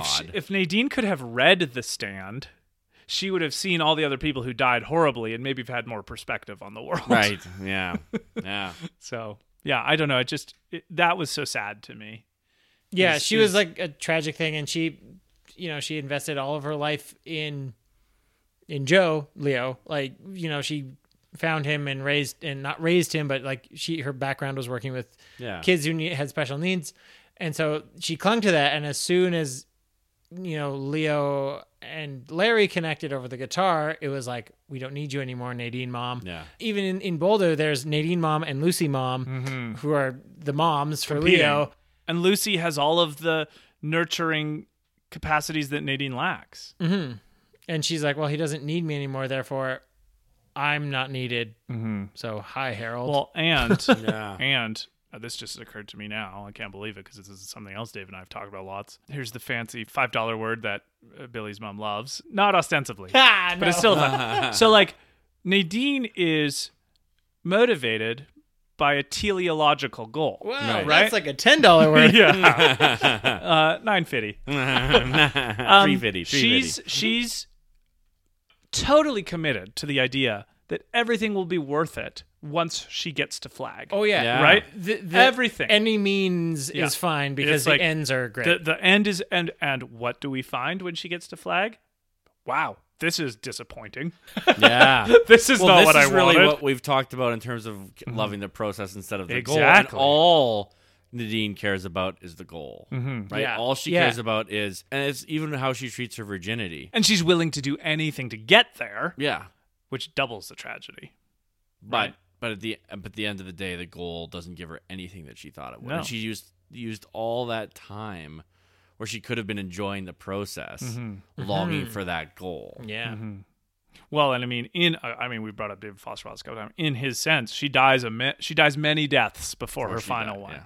She's just not beautiful enough. She's not good enough for Flag. She's not a good enough mother for Leo. She can't learn from things like Lucy does. She just compares Yeah. herself to Lucy. Yeah. So she's, if you worship beauty, you'll die 1,000 deaths before your final one. If you worship how smart you are, you'll feel like a fraud in front of everyone. If you right? if you worship power, you'll always be wondering who's going to take it from you. Yeah, and so Nadine is worshiping all of these things that make her die all of these internal deaths, and then, Pretty insightful. her last one, which is so sad, So even though I didn't like her, I felt pity for her, in a way, that I think is really masterful of a storyteller to be able to make us feel pity for our villains. It kind of makes me want to give her death more meaning. Like, I'm trying to think in my Right, mind. I'm like, yeah. well, maybe this was the point where Randall Flagg realized that his power wasn't complete. And it's just like, no, this is what she wanted. Like, she Yeah. wanted her death to mean something, and it was just random chaos. Yeah, it didn't matter. And even sadder because it meant a baby was going to die, too. Yeah, that was, So yeah. I actually consider Harold to be the best villain in the book, more than Flag. So I was like, do you want to talk about Flag before Harold?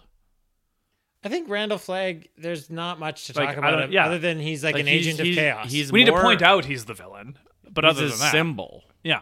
more He's than what a people character. rally around. He doesn't like. Does he have character development? Not Well, really. I think that he. I mean, He if learns how to there's, fly for a bit. Well, yeah. if there's anything insightful to say about him, he does seem to know how to use propaganda. That's true. Right? Like That's true. he is. He's kind of the evil Glenn Bateman. Yeah. Right? Like Glenn Bateman knows He how to understands society pretty well. Which is interesting because Yeah. when he has that scene with Glenn Bateman in the prison, Yeah. Glenn is not swallowing any of his No. shit, and he sees right through he him. tears him down and like actually makes Randall Flagg lose control probably for like the first time in front of Lloyd. Right. You know, when he's like, shoot him, and Glenn's like, well, why don't you kill me if you want me dead so Yeah, much? yeah. He's like, just kill him. Ah! yeah. Yeah, Glenn talks to Flagg in a, like how I feel like I would have been able to handle Goebbels, you know. Right. There we go. Big talk. There we, yeah. Woo. I ain't scared of him. He's dead. And I don't even feel bad about it. You know what? I am willing to come out against the Nazis, full stop, and I don't care who knows. So yeah, I think A bold position to yeah, take. well, if I go to Colorado, it'll be Boulder. Oh. I bet you didn't think I could make that joke twice. I saw it. I didn't see it coming. bet but you there didn't it think I was, could make that joke rolling twice. down the hill. I'm just a Sisyphus. Yeah, so Flagg is he's a symbol. You're right. And because he survives, and he's obviously in other books, I don't know, like I found him the least compelling villain. He's just the embodiment He's of not a chaos and a evil. villain. He Right. yeah, he's a force. Right. He's a So manifestation. how do you think okay, make a prediction then. How will they effectively portray him? Because it's Alexander Skarsgård in the show. How are they going to effectively portray him in the show? Hopefully it's just not even so much as a person, but as a force or an idea. I hope he's like very slimy because Yeah. he came across as very like a overly fake smile all genial. the Like he's time? always Right. smiling. He's always, he's always got a big smile. He's always sounds so friendly, and you're just like, but also he will rip your throat out. Kind of bureaucratic. Yeah, Yeah. yeah, but I mean, he was a Loki. He was a trickster god. He was a malevolent, But like 10% force. more evil. Yeah, a malevolent force. he's definitely a malevolent force. He's real bad. He's very bad. Randall Flagg equals bad. Yeah. So insightful. That's what you come to this podcast for. I'm going to plant a flag in that one. For two everyone, You know how I knew he was bad? Randall is the name of the villain in Monsters, Inc. Yep. Steve Buscemi played the voice of Randall in Monsters, Inc. Yep. Steve Buscemi You got it. also Looks weird. is in Pulp Fiction, movie we did Yes. originally on this podcast. Pulp Fiction isn't he in Reservoir Dogs? He's in both. He's the waiter in Pulp Fiction. Oh yes, But we haven't done Reservoir Reservoir Dogs. Dogs. Uma Thurman Oh god. is in Pulp Fiction. She's in Kill Bill, and Alexander Skarsgård looks a little bit like a young David Carradine. Also Bill in Kill Bill. So, Okay, you haven't mentioned Kevin Bacon yet. well, you got. I'm trying to sell the steak, not the sizzle. Okay. So, Harold, we're on the home stretch. there we go, guys. The last. I don't like Harold. I don't like Harold either. As in the character of Harold was written well enough to make me absolutely despise him Yes. for about 90% of his arc, with a glimmer of hope that then made me despise him even more. He I had think- the spark of potential that was snuffed out. My favorite, yeah, and like Harold is the person who's given all the right opportunities in life to be good and chooses not to because being good is too humbling. Right. Yeah, because he doesn't want to be good. He wants to be revered, and he wants his intellect and other things stroked. Yes. And he wants, he wants His people butt to, hairs. he wants people to be like, wow, Harold, you're so smart. And we see a little bit of that. Unfortunately, Harold doesn't get to when Larry is like, man, that Harold guy, he's so great. Like he's following his clues. Like, And I so- wonder if Larry and Harold could have actually been friends during that journey part. If maybe Harold just Right. needed that person, right? But I think Harold got in his own way too much. Because Larry got to see his like intelligence without, you can tell that when, for example, the big scene with Larry trying to get the gas can up and he almost loses his fingers and he's like, oh shit. And then Franny's like, well, Harold just found the valve and opened it. And he was like, damn, that guy's smart. But I bet you in that scene, Harold will be like, well, actually there's a valve over here and it just opens up everything. And they're like, okay, thanks, Harold. Way to go. Yeah, he's the actually guy. He's definitely an actually. Yeah. And part of his turn, I even wrote the page number because I was so affected by it. Page 848.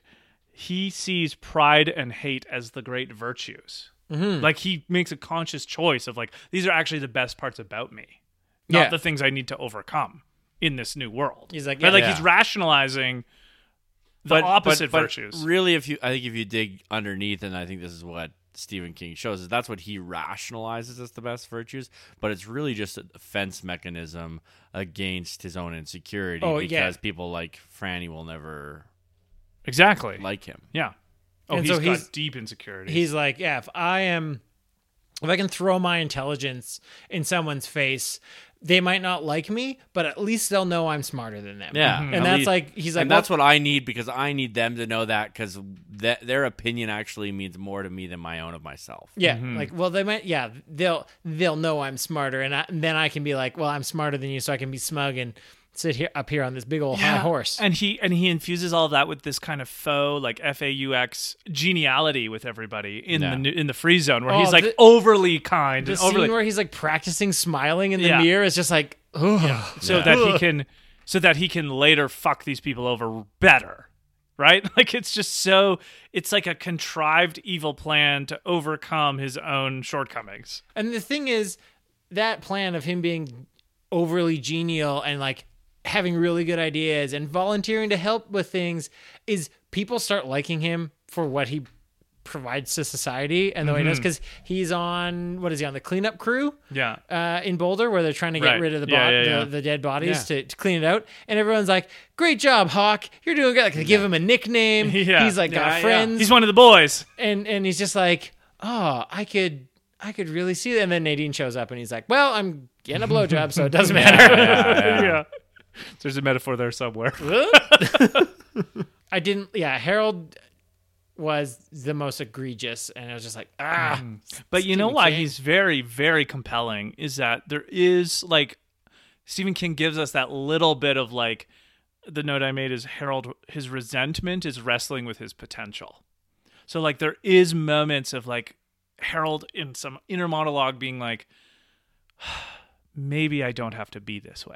Right? Maybe I can find the way out. Maybe everything I wrote in my journal isn't exactly who I am. Maybe Franny knows the real me kind of thing. Maybe I should just burn this thing. Yeah. Yeah. But then, and this is something we've talked about lots, and I just think I think it's underemphasized always and needs to be more emphasized is the power of resentment as a motivating force. Yes. He resents Stu.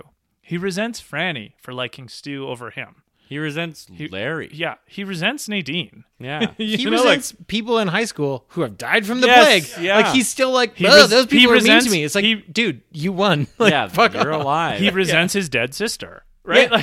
She was pretty and had popular, and And we've talked about how often resentment is such a powerful force for this group of people doesn't like the group they claim to be advocating for. They just hate the other group. Yeah. Right? They're just resentful. Harold isn't trying to make Boulder better. He's just trying to seem better than the other people. Right? Yeah. He just wants to win it. Yeah. And to get power. Everything he does is to be helpful, but also to be like, wow, Harold, you're so helpful. Painting the stuff on the barn and all the information, and he goes so far, he could have stopped and not put himself in danger. But what he wanted was people to be like, wow, that's so great that you put all that detail in. And really what they're is why did you go to that? Why did you do it so hard? You're trying too hard, man. Mm-hmm. And I think that made him matter because he was like, well, nobody's recognizing me for how great I am. Yeah. And this is actually, I think, one of the greatest dangers for anyone, and I've watched it destroy people's lives, is this belief in your innate greatness. And then the world is not the universe is not agreeing with your identity, right? It's literally you're well, okay, here's the line that Stephen King himself writes about Harold that I think I'm anticipating your point here because I think it'll This is on page 1219.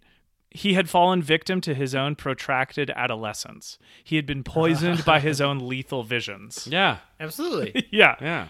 Like- he was just like, they all are mad at me. They all hate me. I'm not going to change my mind. So fuck them. And they're like, we actually like you now, Harold. He's like, no. No. I decided that I don't still that hate you don't like me. I still Yeah. hate you. Yeah. You know, like, and I don't mean to go too dark here, but I think it needs to be pointed out is that he reminds me of the type of psychology that would shoot up a school. Yeah.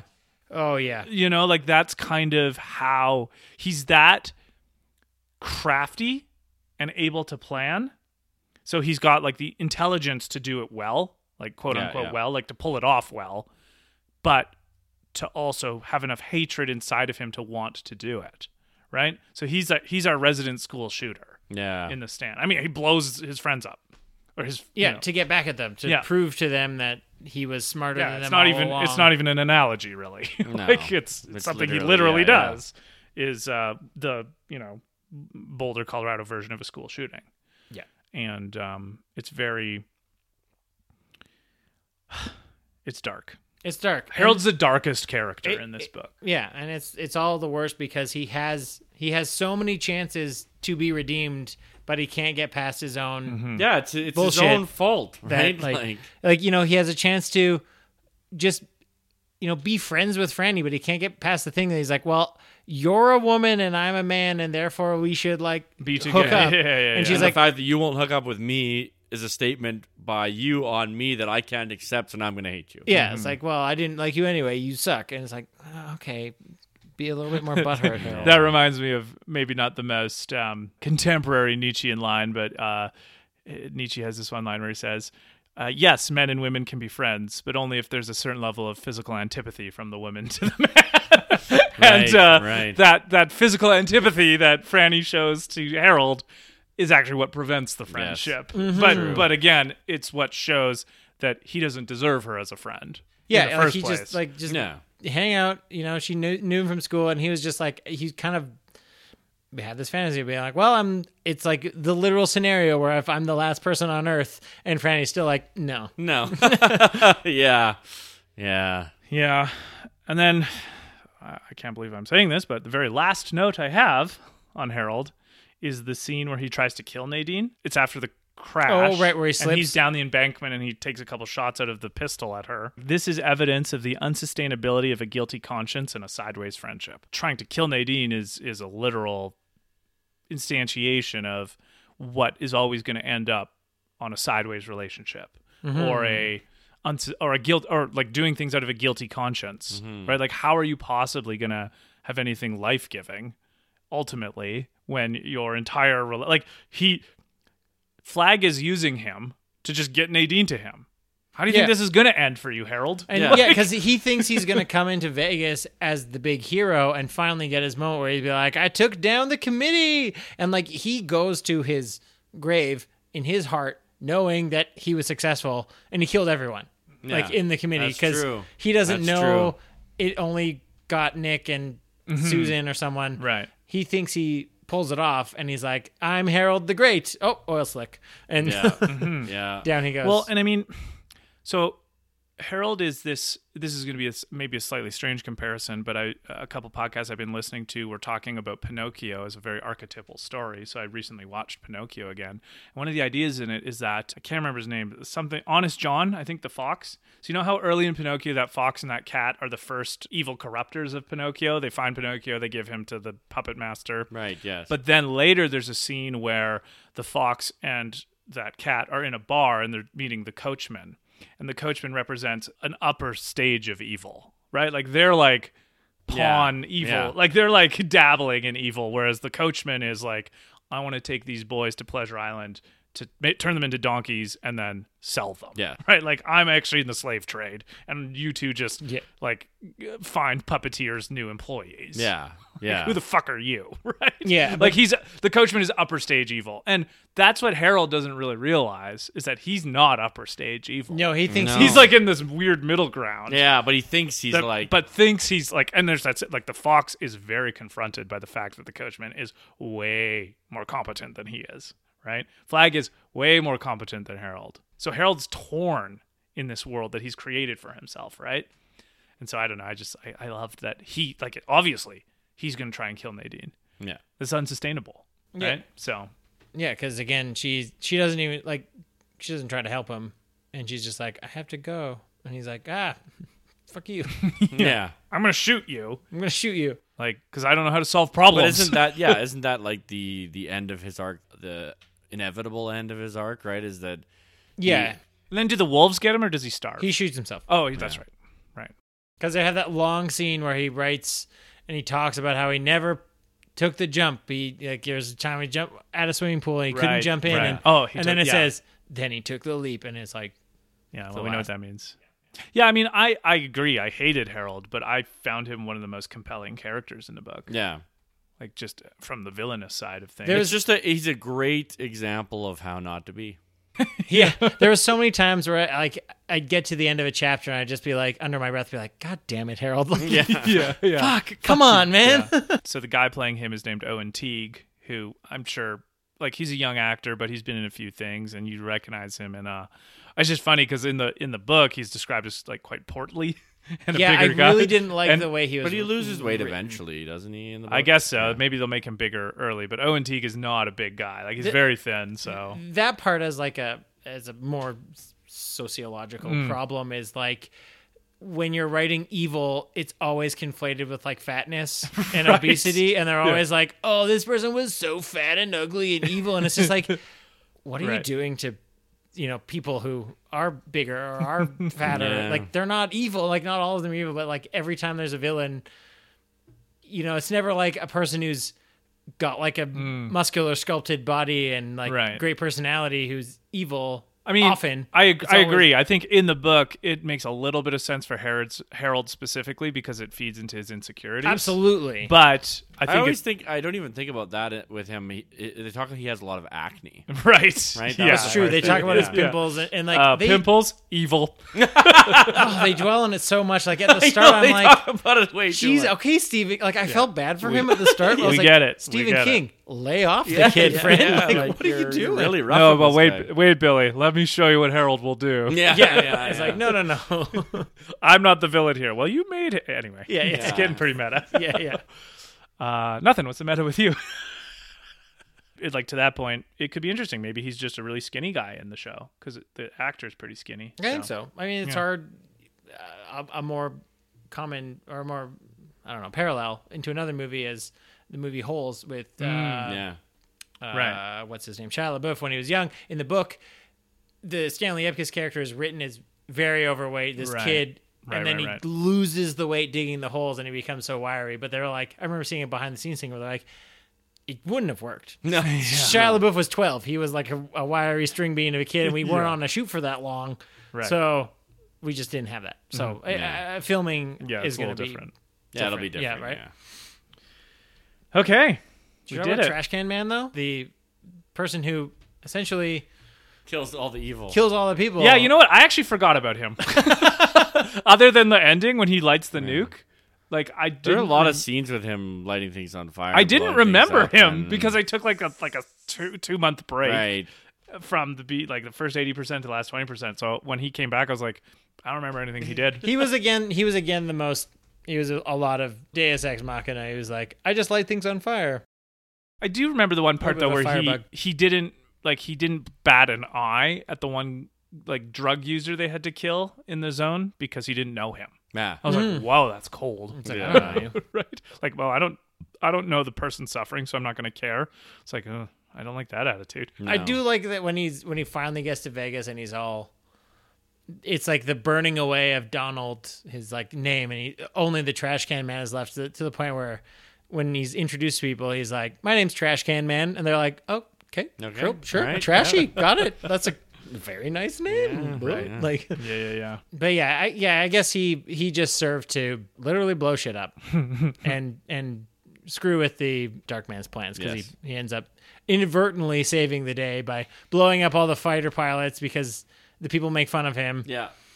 and then he wants to redeem himself, Yeah, so he right. goes to get a nuke, gets radiation poisoning, and then I totally drives it related back. to him there. Yeah. Oh man, I really got to redeem myself. Where's the nearest nuclear weapon? Yeah. Yeah, he was weird. Okay, Yeah, he was weird. He's a weird guy. His name is Trash Can Man. It's a weird guy. Just don't ask him about setting old lady what's her name's pension check on fire. Oh, yeah. Right. Yeah, that really pissed him off. Can't be doing that. So I loved this book.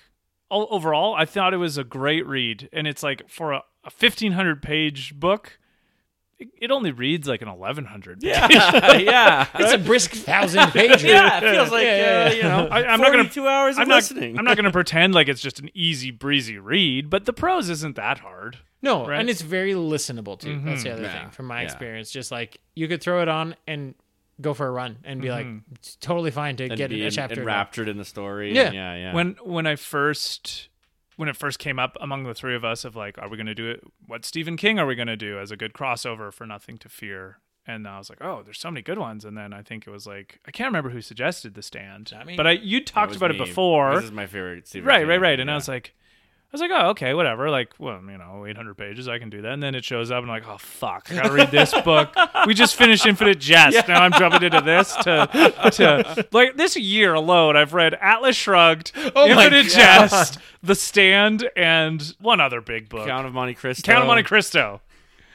I've made the most out of my 2020. Holy shit! No kidding. man. And so, like, I'm looking at The Stand, it's like, oh, fuck, the next one. But, like, really good. You can eat Easy it up. read. Easy read, yeah. Well, not maybe easy is the wrong word, but like it's smooth. It goes down smooth. Yeah. Like you could read. This is the type of book you could read on an airplane, Yes. Yes. and like not. And probably buy it at an airplanes, airport. Yeah. You could probably. It's definitely an airport book. Like you wouldn't want to read Atlas Shrugged on an airplane. No. because you'd be No. like, I'd Oh. rather throw this. As out any of- listener of Really True Fiction knows, you don't want to read that book anywhere, anytime, ever. So Ulysses next week, like No. We actually We were talked talking about about that in Infinite Jest. How the only book I've ever read that's harder to read than Infinite Jest is Ulysses. Oh. So looking forward to that one, eh, David? We hardest will have to do it English at one language book. Yeah. I mean, probably with like the show coming out, it'll be more present to buy in bookstores and stuff. Like they'll probably get another republishing of It'll it be or a new something. cover. True. Yeah. They'll have the show cover on. Yeah, it. yeah, yeah. Exactly. So, final thoughts? Yeah, I like this book. It was enjoyable. It was an easy, like you said, it was an easy read. There were some plot problems, but overall, it was fine. It was like you could just lose yourself to it and just have it happen to you and then be done about it. But it stuck with me. I finished listening to it probably 3 weeks ago now, and I still remember lots of the plot points. Right. Yeah. And a whole character that you forgot about. Yeah. Maybe I'm trash. Maybe just your memory. Yeah. Who said that? Like, my name is Billy. Yeah. Yeah, I guess my final thoughts are this is just a fun read, but I think it's got a lot of deep themes, and you take from this book what you put into it. So if you think about And it, serendipitous of our times. yeah, You know what this book is perfect for? This is perfect for like a summer in Maine where you Yes. can't go to the beach because there's Right. no beaches Yeah, there. They're all yeah. rocks. Yeah. Like you're just outside on a porch. Like Yeah. that is what this book is for. I dare This you is to read cottage it. country. This is This cottage is country. so cottage country read. Yep. Yeah. And I love that because even though this is Stephen King, I don't consider this very scary. Like No. this is weirdly not a scary book. No. But it is something we've talked about on Nothing to Fear. It has a lot of horrific elements to it. Yes. So we had one episode, I can't remember, where we delineated between scary and horror, like what makes you fearful and what is horrific. I think that was in Texas Chainsaw Massacre. Yeah, and then I as said, of yet unreleased. yes. Oh, it'll be released by the time this comes out. Yeah, though, so next it'll week. be okay. Fear lasts fear is survival. I'm in the fear right now, Right, and I yeah, need yeah. to get out. And horror is kind of almost Lovecraftian, where when I reflect on it, I can't make any sense of it, and it's still just terrible. Yeah. Yeah. Right? Yeah. And I reflect on a lot of the things that happen in The Stand, and I'm like, oh, that was so terrible. Especially those soldier scenes, right? Yeah. Well, that was like why almost after the pandemic was over and everybody was dead, it got easier to read because you're just confronted Yeah, with right, yeah. all these Yeah. horrible things and people dying. It's and like, people oh, being now we're in a sick, story. and they're talking about they're talking about Not a news bulletin. just kids dying and old people dying and everybody dying, and then they're like, and now it's an adventure. And you're like, all right, Okay, I like adventures. here we go. Yeah. Well, I want to say a really big thank you, Billy, for joining us. Yeah, no problem. On this first episode of guest. Really True Fiction. Before we sign off, where can we find you / Nothing to Fear one more time? Yeah, you can Nothing to Fear podcast is what, or Nothing to Fear is what you can search on any podcasting app. Our handles on Instagram are at Nothing to Fear Podcast. On Twitter, it's Nothing to Fear P1.